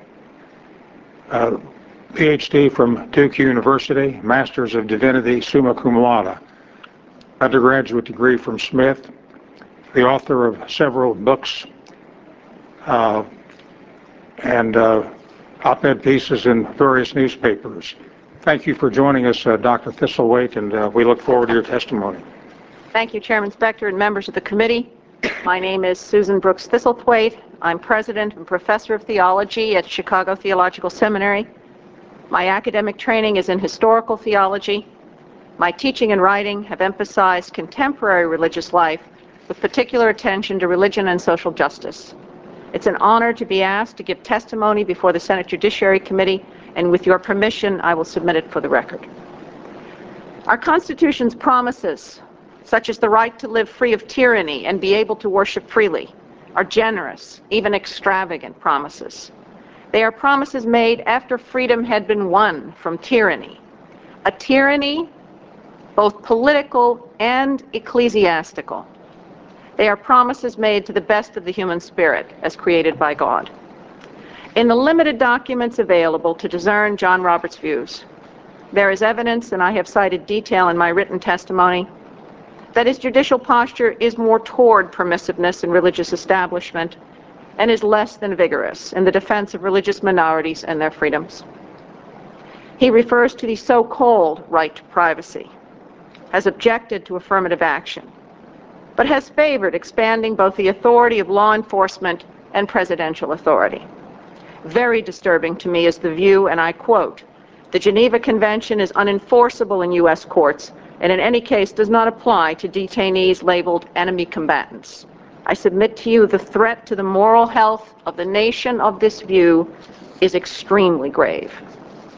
A Supreme Court justice entrusted to interpret the Constitution must embrace the fundamental element of our democracy. We will strive to be a body politic rooted in justice and fairness for all citizens. A justice trusted to interpret the Constitution must understand that the protection of the free exercise of religion and the prohibition of any establishment of religion are particularly critical to the way in which this Constitution promises to establish justice. Few Americans have understood the promises inherent in our Constitution better than Dr. Martin Luther King, Jr. Dr. King, in his I Have a Dream speech, was able, as few before or since, to reach into our constitutional past and proclaim the deep sense of the words, that the Constitution was a promissory note to which every American was to fall heir. King argued that so far this promissory note to African Americans had been returned insufficient funds. But the promise held. The promise for King was a dream, but not a fantasy. Dr. King's vision, as is well known, was a deeply theological vision. It is perhaps less well known that the framers of the Constitution also drew on a theological vision, and that their prohibition of the establishment of any religion and their insistence on the protection of the free exercise of religion was made for religious reasons. The thought of John Locke, on whose work the founding fathers, such as Thomas Jefferson, drew, is instructive. Locke, like others in the 17th century, had seen the terrible results of religious wars as Catholics and Protestants struggled for power in England. His own faith finally led him to believe that it is only in the absolute protection of human civil society from any control by religious authorities that people are enabled to come to have faith in God. It was for a theological reason, not a secular one, that both Locke and Thomas Jefferson separated church and state and prohibited establishing one religion over any other. In that way, they protected religious freedom. In Jefferson's A Bill for Establishing Religious Freedom, the plan of our holy author of our religion is not to propagate it by coercion. They made this simple point: God does not need the help of the state for there to be faith. From our vantage point in the 21st century, we can see the framers were right. They did not just protect political freedom, they protected religious freedom. It is no accident that the United States, through all of its history so far, has been free from the terrible effects of religious war.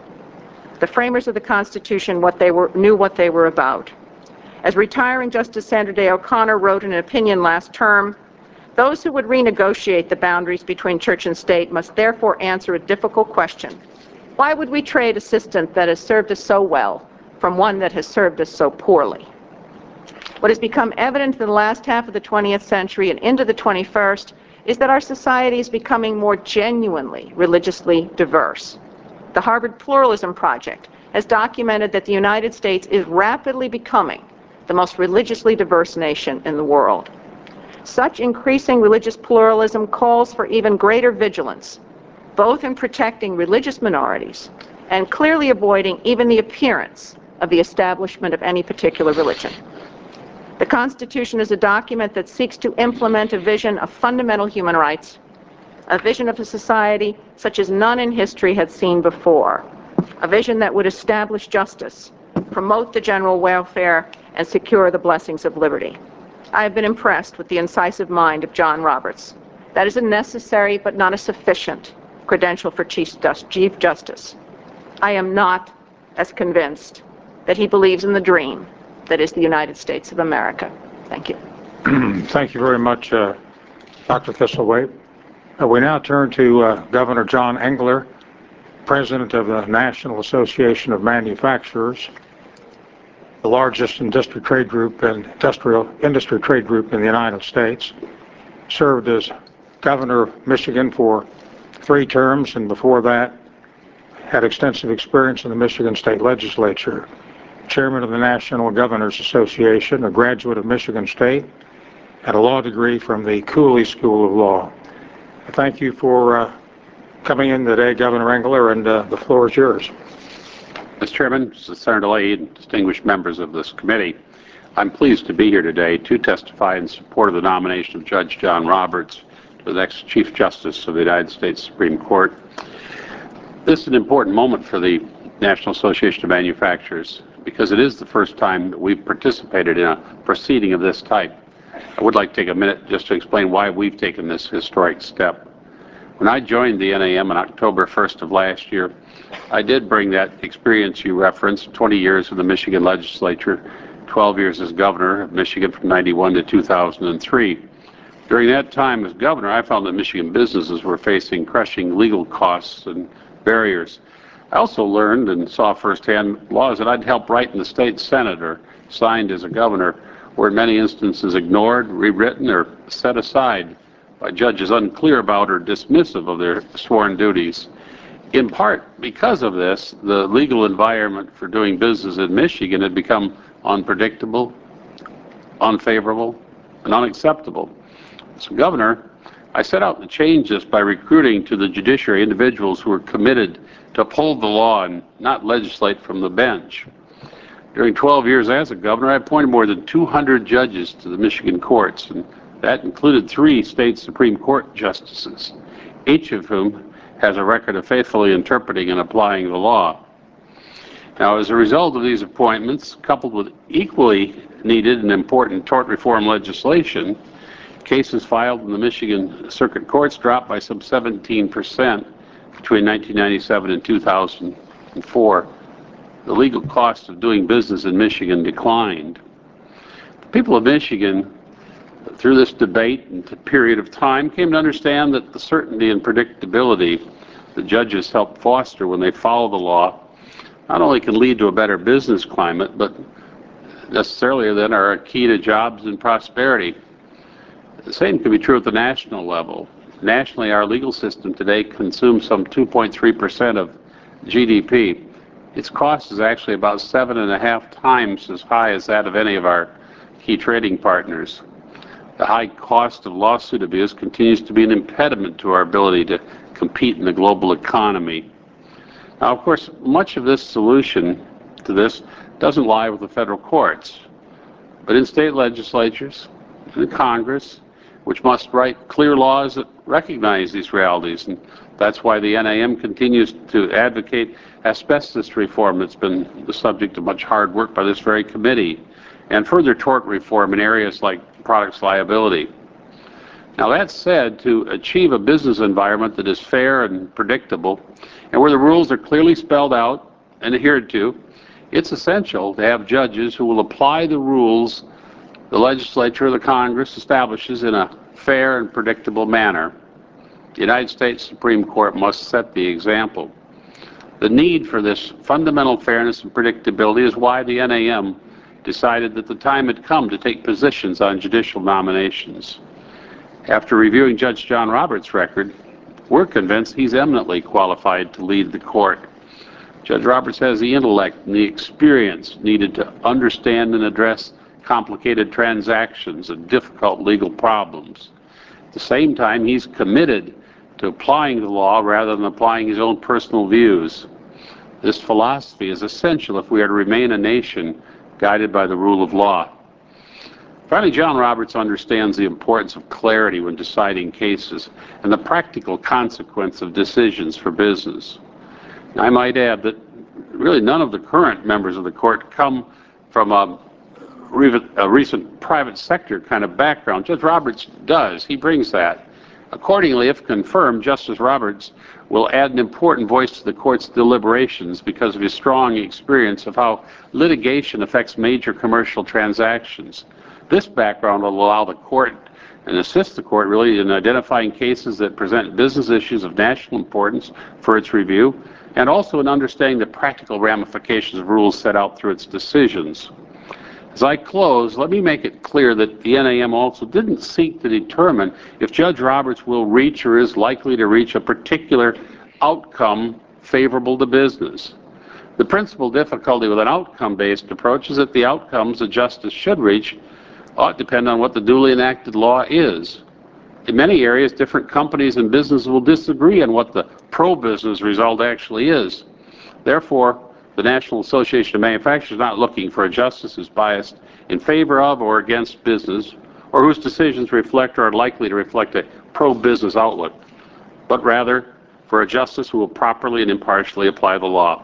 We're convinced Judge Roberts is such a justice, and I respectfully urge this committee then set in a timely manner his nomination before the full Senate.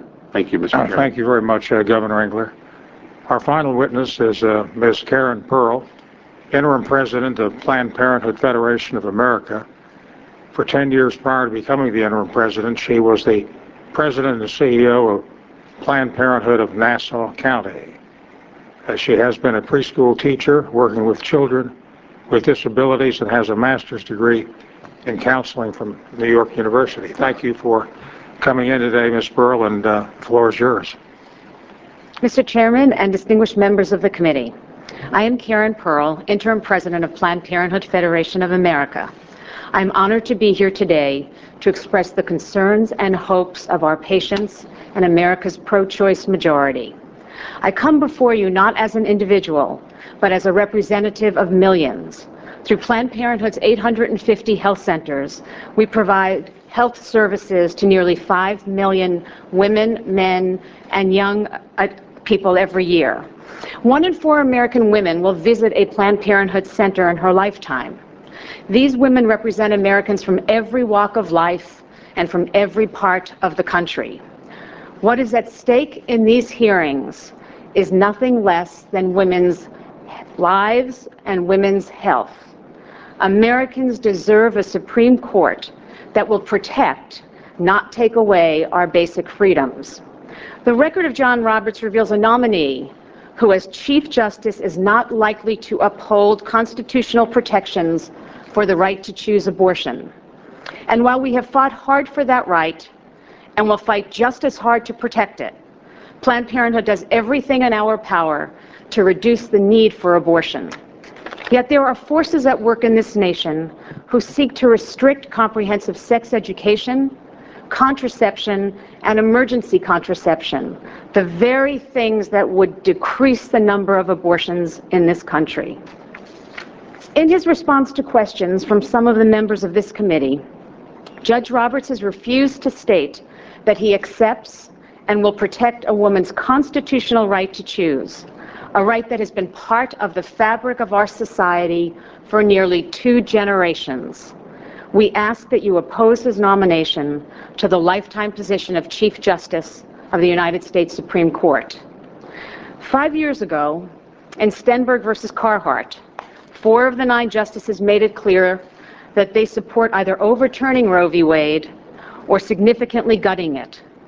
To do so would seriously threaten constitutional protections against government regulations that threaten women's health and safety.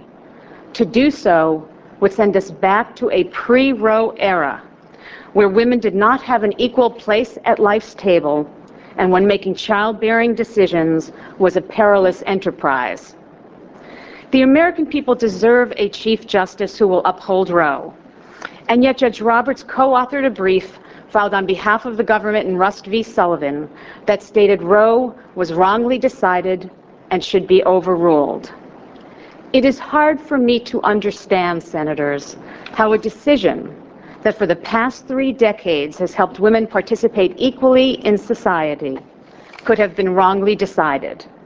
It is hard for me to understand why a decision that allowed women to realize their dreams should be overruled.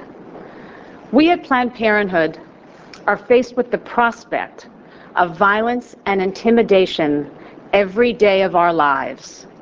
My first day on the job at Planned Parenthood, a sign was posted on the front door that threatened, "Anyone who enters will be killed." And as I volunteered as a clinic escort, violent protesters hit us with their signs. In the Bray case, Judge Roberts was one of the authors of a brief arguing in support of the legal position of violent clinical protesters. Nowhere in the brief did the government disavow the actions or the tactics of the violent demonstrators, not even in a footnote.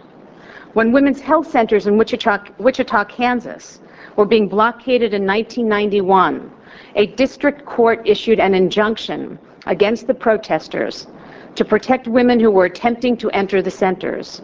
Judge Roberts was involved in a highly unusual intervention that sought to lift the injunction, even though the injunction was preventing violence and safeguarding women.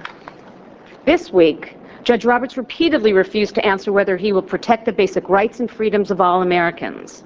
Senator Specter himself pointed out that Roe has been reaffirmed by the Supreme Court multiple times. Notably, Judge Roberts has acknowledged that there is a right to contraception. He is comfortable making these statements, but he steadfastly refuses to acknowledge the same about the right to abortion. As a legal matter, we believe that the right to choose abortion is as settled a fundamental right as the right to contraception. No one should be confirmed to a lifetime position with the power to take away the right to choose who does not accept that proposition. When Judge Roberts answers questions about Griswold and Eisenstadt, but refuses when it comes to Roe and Casey, Judge Roberts is drawing lines of convenience, not rules of law. No matter how remarkable the person or impressive the resume, a nominee for Chief Justice ought to be able to tell the American people whether the Constitution allows states to ban abortion. Judge Roberts has refused to do so, even when pressed by you. We still do not know whether a Roberts court would preside over the creation of two Americas, one where women with means can obtain abortions even if they are not legal, and one where women without resources cannot. When our patients' safety is at stake, when the ability of families to make personal, summarize at this point, private decisions about their lives is at stake, when women's status in our society is at stake, accepting anything less than clarity would simply be irresponsible. You all know that Justice Harry Blackmun wrote the majority opinion in the Roe v. Wade decision. In the decades following that decision, as more justices on the court ruled to overturn Roe, Blackmun wrote, "A chill wind blows." His words echo hauntingly today. Senators, I urge you to not confirm Judge John Roberts as Chief Justice, and I thank you so much for the honor and privilege of addressing you today. Thank you very much, Ms. Pearl. Just a few questions. The hour's growing late. Ms. Pearl, the hearing has dealt extensively with the concerns that you have addressed, a woman's right to choose, and it boiled down really to Judge Roberts' statement that he felt he could not speak to that issue as a matter of judicial independence in a context where there are cases on the docket which raise the issue, unlike Griswold, which has been pretty well established as a right to privacy, something I asked him about and others did. Do you think that, I know you'd like to have an answer, people who want to overrule Roe would also like to have an answer, but do you think there's any basis for Judge Roberts' statement that he simply cannot prejudge the matter before it comes before him as a matter of independence, judicial independence, and that he can't sell his vote one way or another? There are people on this panel on both sides of the issue. I think we're divided among the 18, 9-9. Doesn't he have a point that he can't prejudge the case? Senator, thank you. I don't think that is correct. We're not asking him to prejudge any case. We've not presented him with any facts of any particular case. But you're asking him to say he would sustain Roe versus Wade's woman's right to choose. We are asking him whether the precedent that has been established, and as you said, reaffirmed 38 times, is settled law of this land, established rights. You know, women have counted on that right for almost 2 generations, for 32 years. It's hard to believe that that is not something that ought to be considered settled law. It was the Roe decision that was only 1 year after the Eisenstadt decision. So the time frame shouldn't matter, and it has been looked at so many more times. This is the decision, the question of whether and when to become a parent is such a fundamental right that it is hard to believe that it is even open for any kind of question. And if Judge Roberts is willing to talk about the right to privacy as it relates to contraception, he ought to have been able to talk about it as it relates to abortion. Reproductive rights are simply not to be negotiated. Professor Rice, going back to your JD from Yale,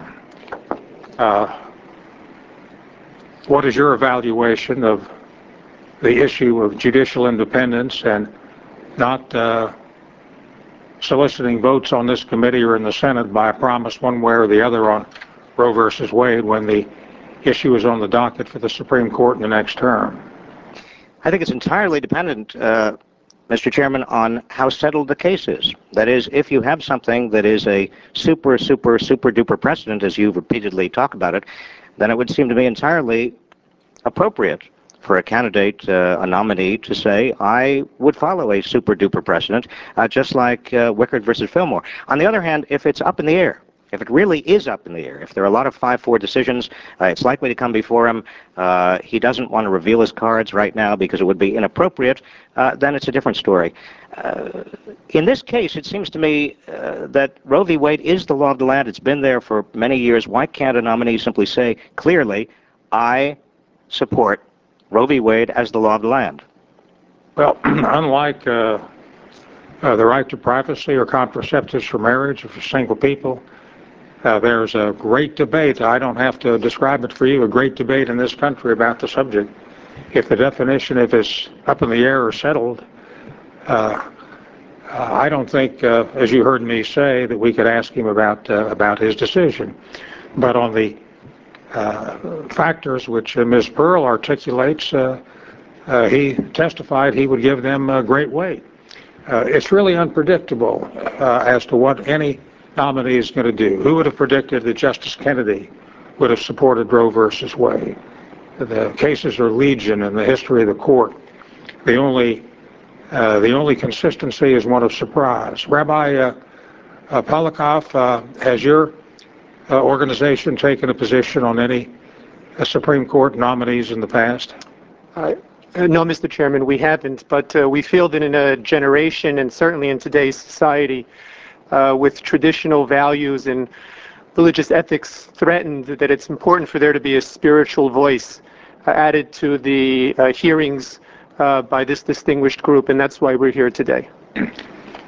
Governor Engler, my time's almost to expire, but I have time for a question. Does this mean the National Association for Manufacturers is going to become more politically active, like supporting asbestos reform? You can count on that, Senator. Thank you very much. Thank you very, very much. Thank you super duper much.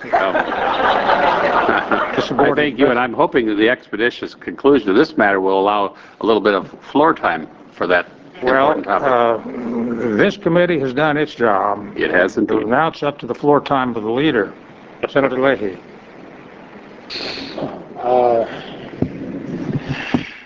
I'm so tempted, but I will withhold.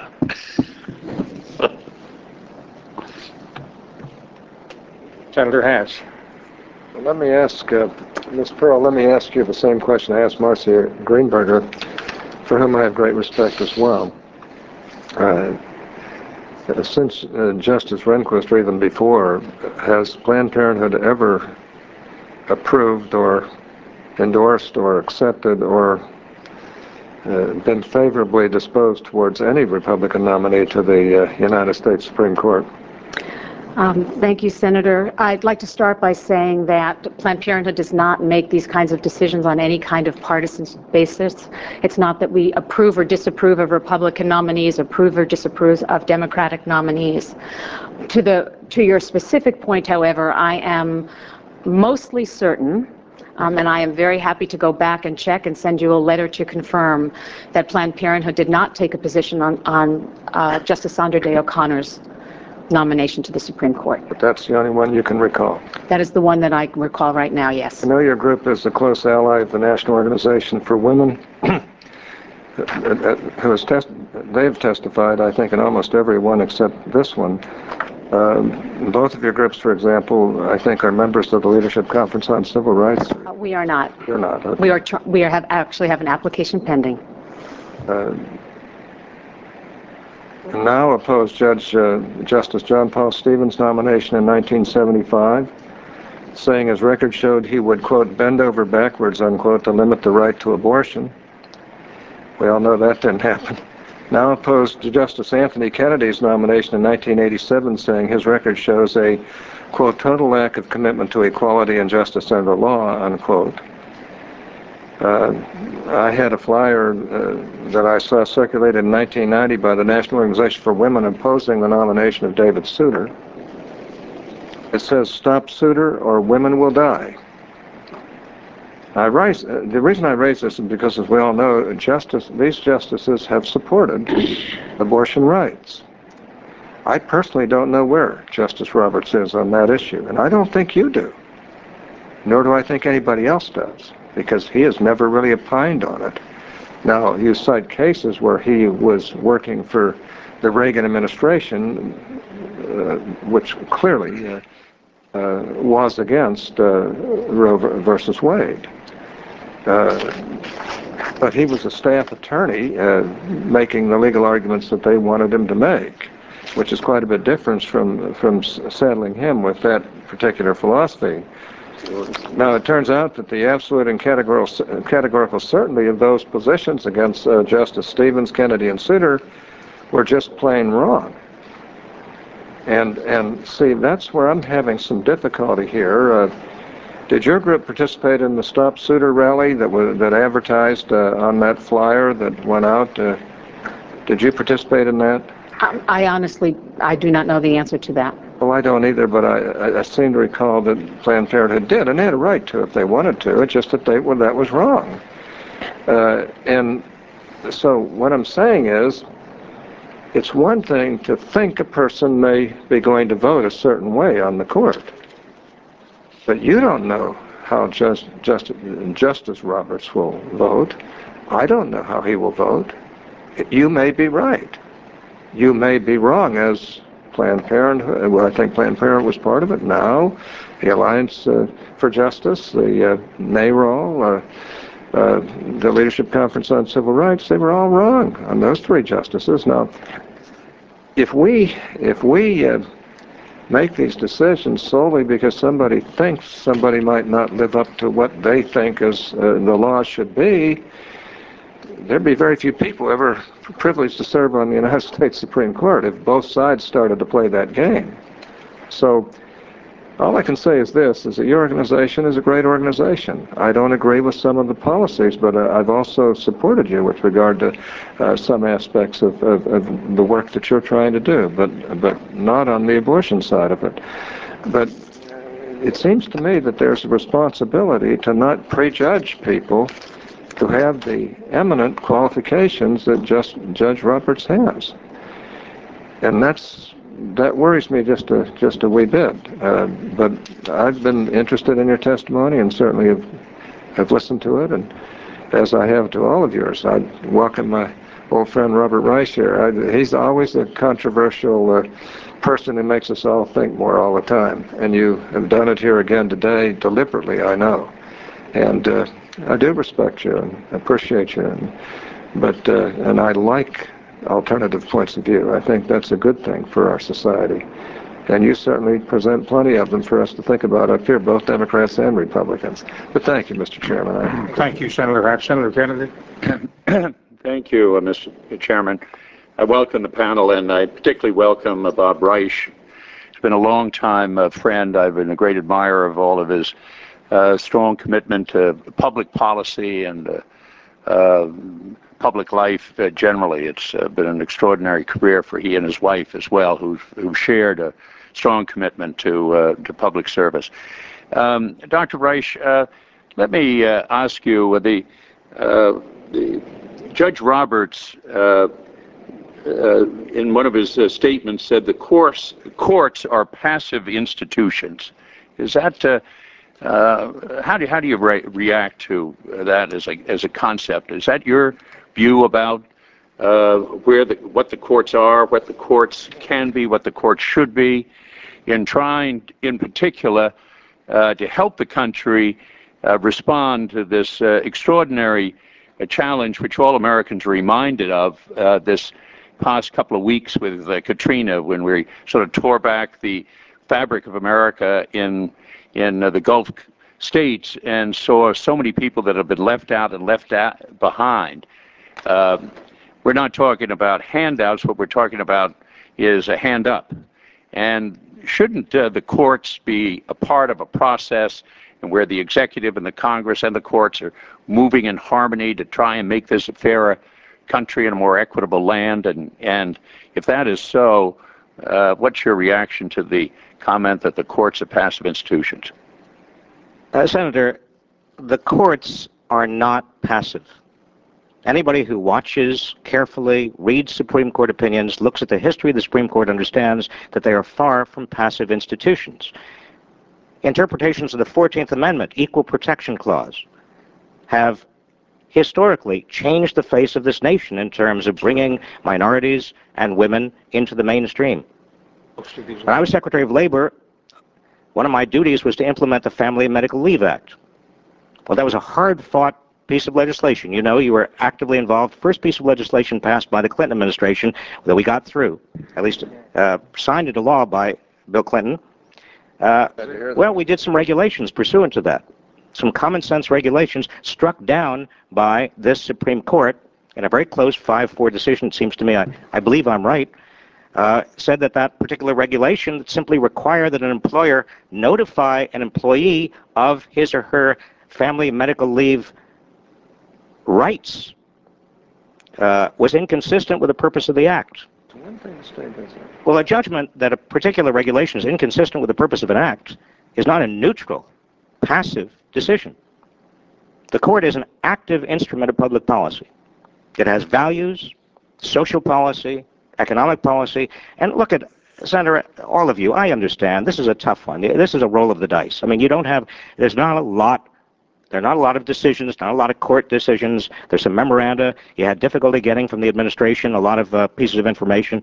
But, and it's presumptuous of me to tell you what to do, but the stakes are so huge here for the country.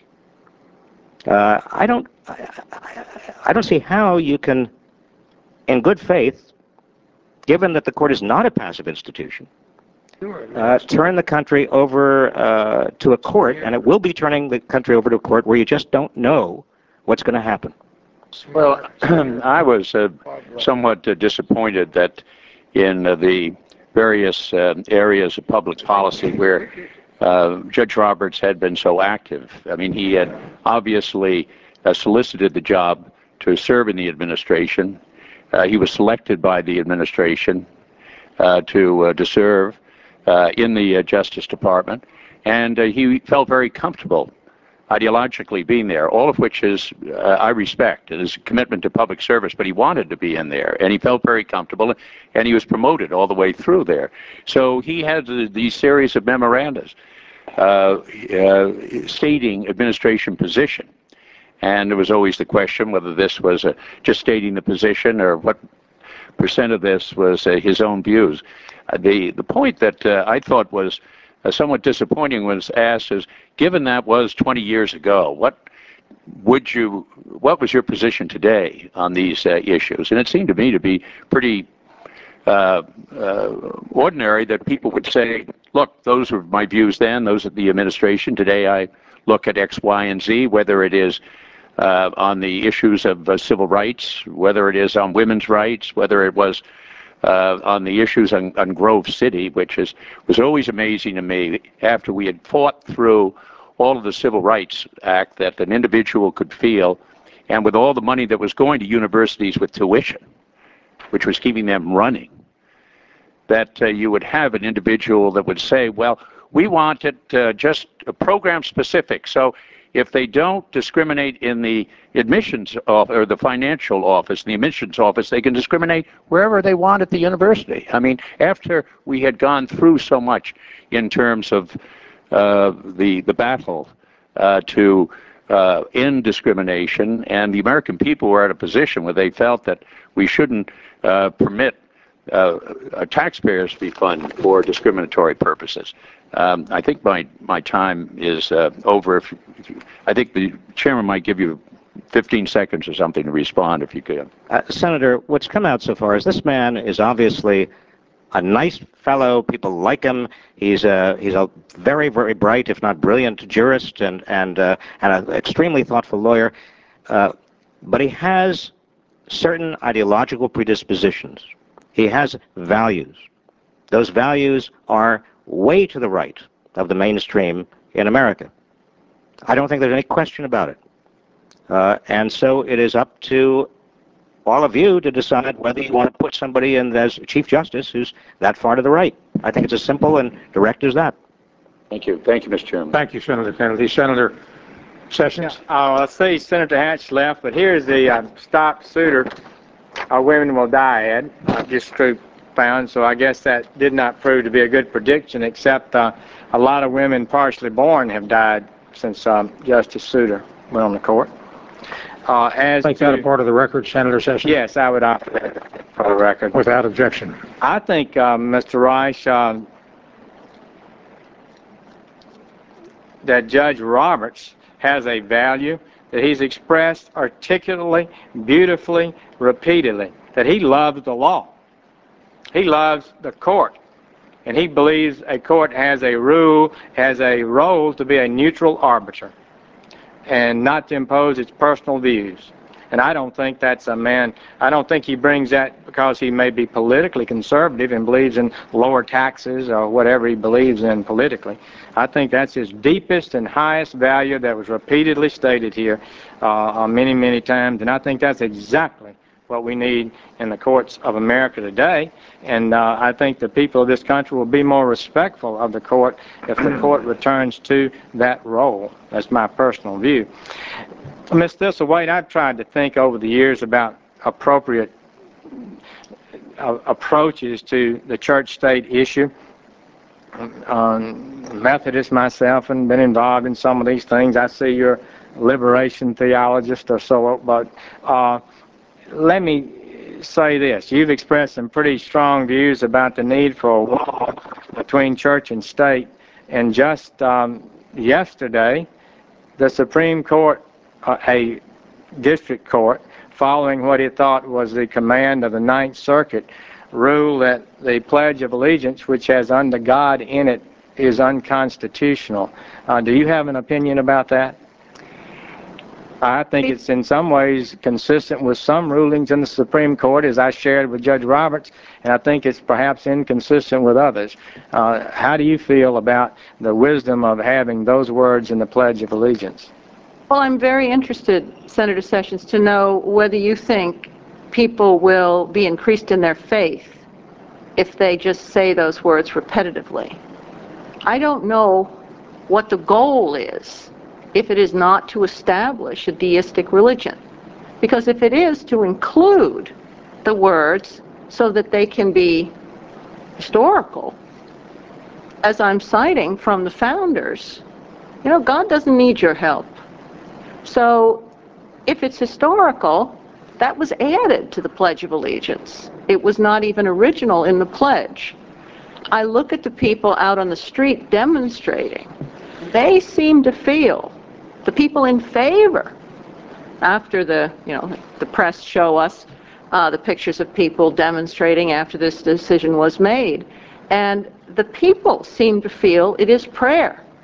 And if it is prayer, then I think it's unconstitutional.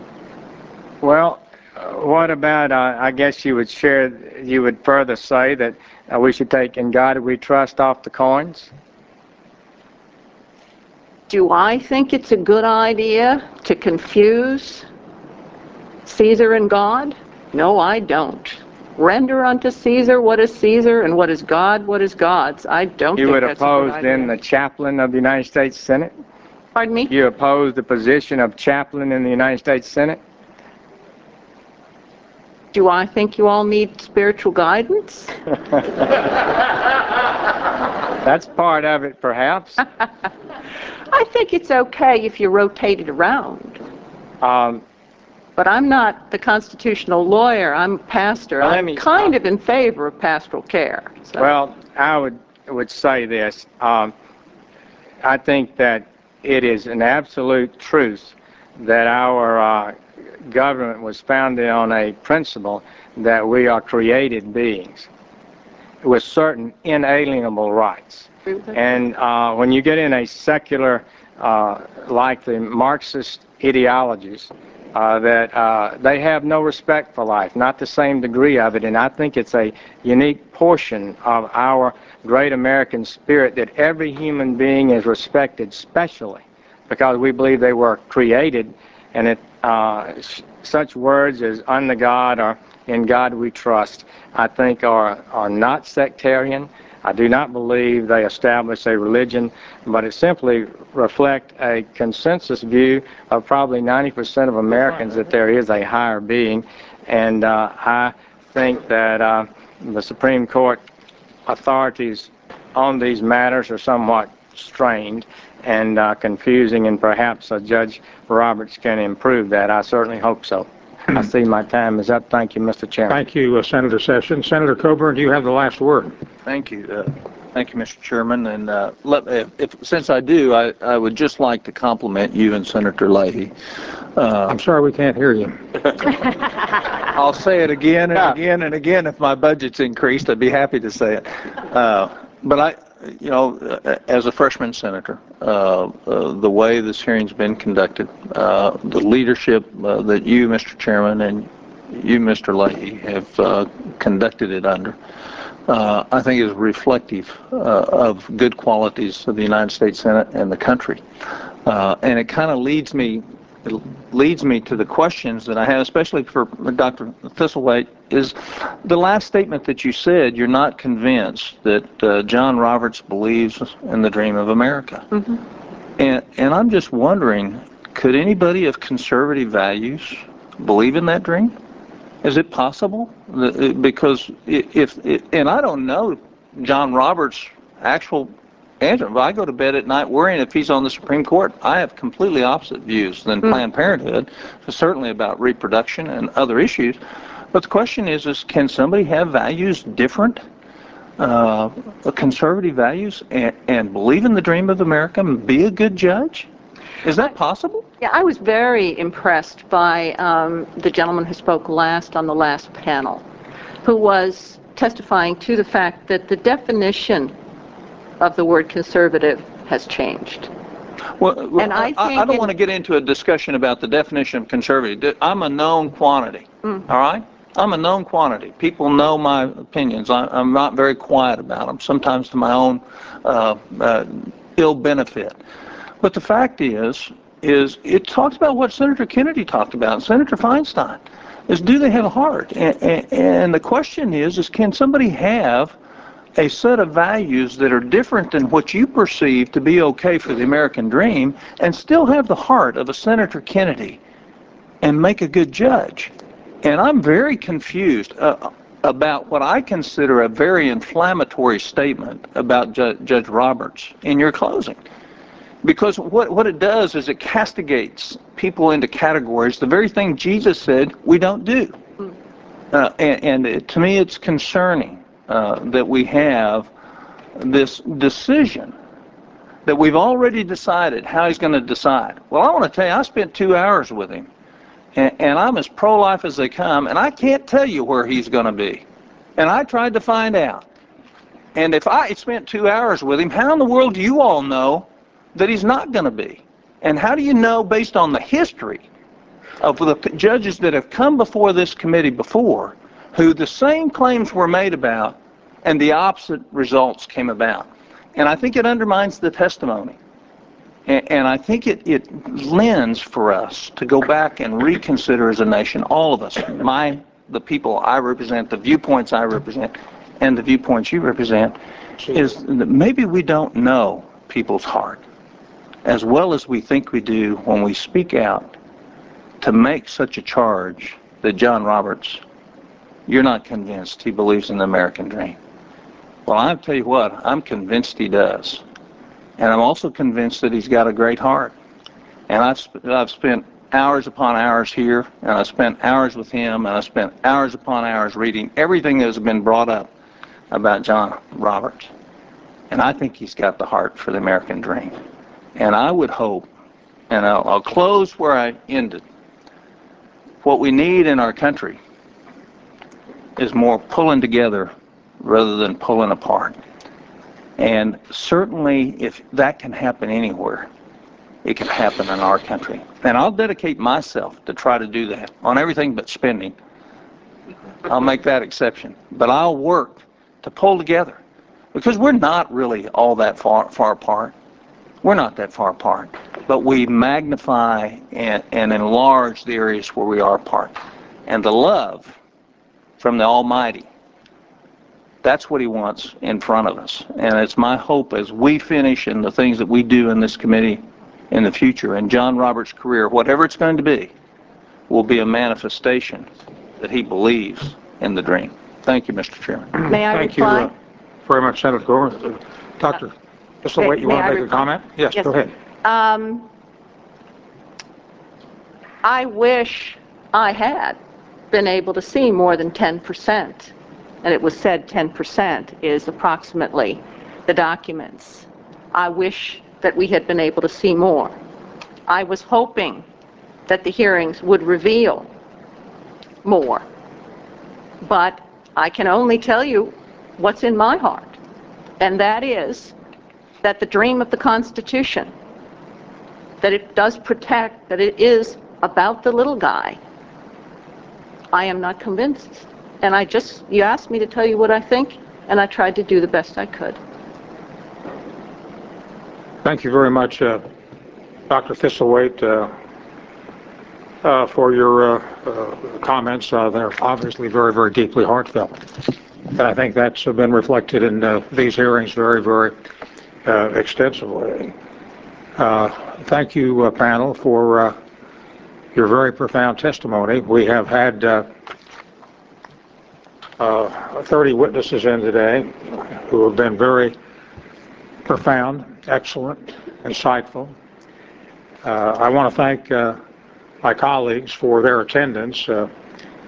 We've worked in 4 days to take on an arduous task, and we've worked late, Tuesday, Wednesday, and Thursday into the evenings. And the attendance here, based on the experience I've had on this committee for 25 years, the attendance has been excellent, because senators are very, very busy. Everybody has a half a dozen places where he or she has to be at any time, and the attendance has been really very good.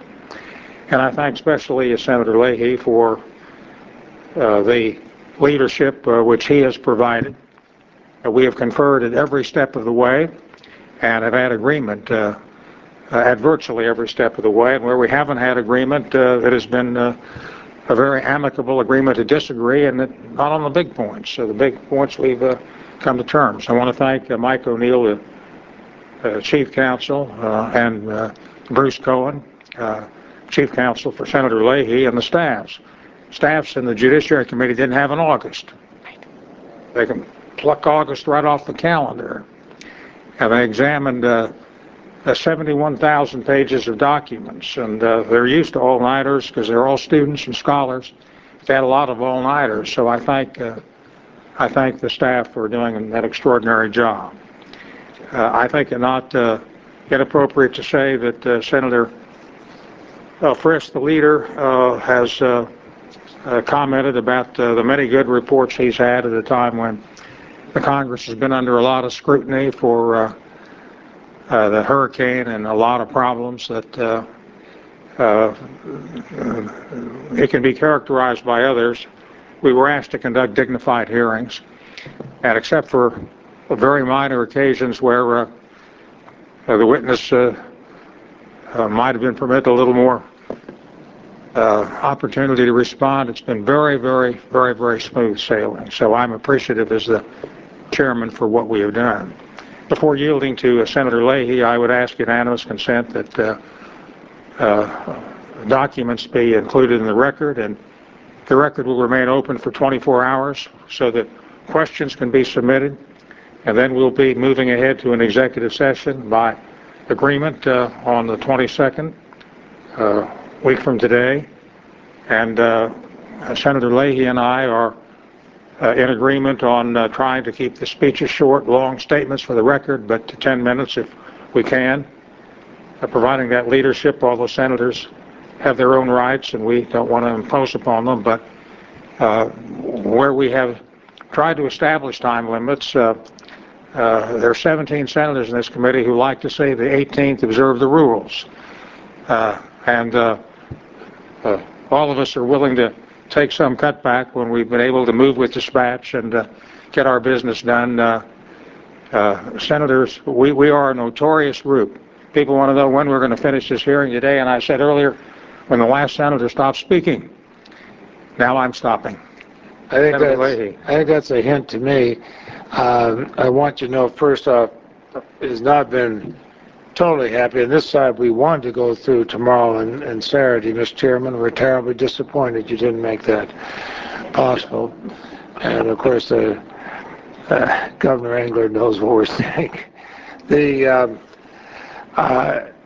To be serious, it is a serious matter. I want to compliment the key witness, Judge Roberts. Sitting here, we did ask him a lot of questions. Some he answered, some he did not. He knows our feelings on both sides of the aisle on that. He spent, I know, almost 3 hours with me, and he spent hours upon hours with other members on both sides of the aisle. How we'll vote, I mean, I have no idea how I'll vote. I suspect I'll probably be announcing it at some time prior to our hearing, but by Thursday, I and the others on this committee will have to vote. I think we have as strong a record as we're going to have, and I compliment the chairman in that regard. And I compliment both his chief of staff, Michael Neal, and mine, Bruce Cohen, for this. But the people, the chairman was right in mentioning those who worked throughout August. I came down here during August and checked on what they were doing. It was extraordinary. I know from the voters came to my farm in Vermont almost every other day that they were making sure I knew what they were doing and that I would work with them. But it is extremely important for the country. I don't come into this with a preordained idea of how I'm going to vote. I do want to vote, though, on what is best for my country. I do love my country. I wouldn't serve here if I did not. My maternal grandparents came to this country from another country not speaking the language. Both my grandfathers were stone cutters. Both would be proud that I had the opportunity to be here. It is a great opportunity. I don't take it lightly. We have said several times, it's only 101 people who get to speak for all 280 million Americans on this. The president, when he makes the nomination, the 100 senators. I think the 100 senators have to make the best decision possible. We have a great duty here in the advice and that we will give the rest of the Senate. I don't take that lightly. I do compliment the chairman. He and I have talked many, many times through this. He's accommodated the wishes of people on my side of the aisle as he has on his side of the aisle. And we'll find out Thursday how we're going to vote. And I appreciate the panels. Many of you have sat through here all day, a long time. I know many of you very well. I know how busy your schedules are. I appreciate you being here. Thank you, Mr. Chairman. I saw Judge Roberts briefly in the hall, and he looked much relieved. I thanked him for his good humor. It's a great tribute to our Constitution. The President nominates, the executive branch works in, and the legislative branch and our committee here, and later the full Senate and the judiciary. It's a great separation of power and great coordination. It's a great privilege to be a part of the system, and that concludes our hearing. Audible thanks you for listening to the Senate Judiciary Committee's hearings on the nomination of Judge John Roberts to be Chief Justice of the Supreme Court. Please visit audible.com for the best downloadable audiobooks, as well as subscriptions and podcasts of top audio programs, including Fresh Air, Car Talk, Scientific American, Harvard Business Review, and Charlie Rose. Audible hopes you have enjoyed this program.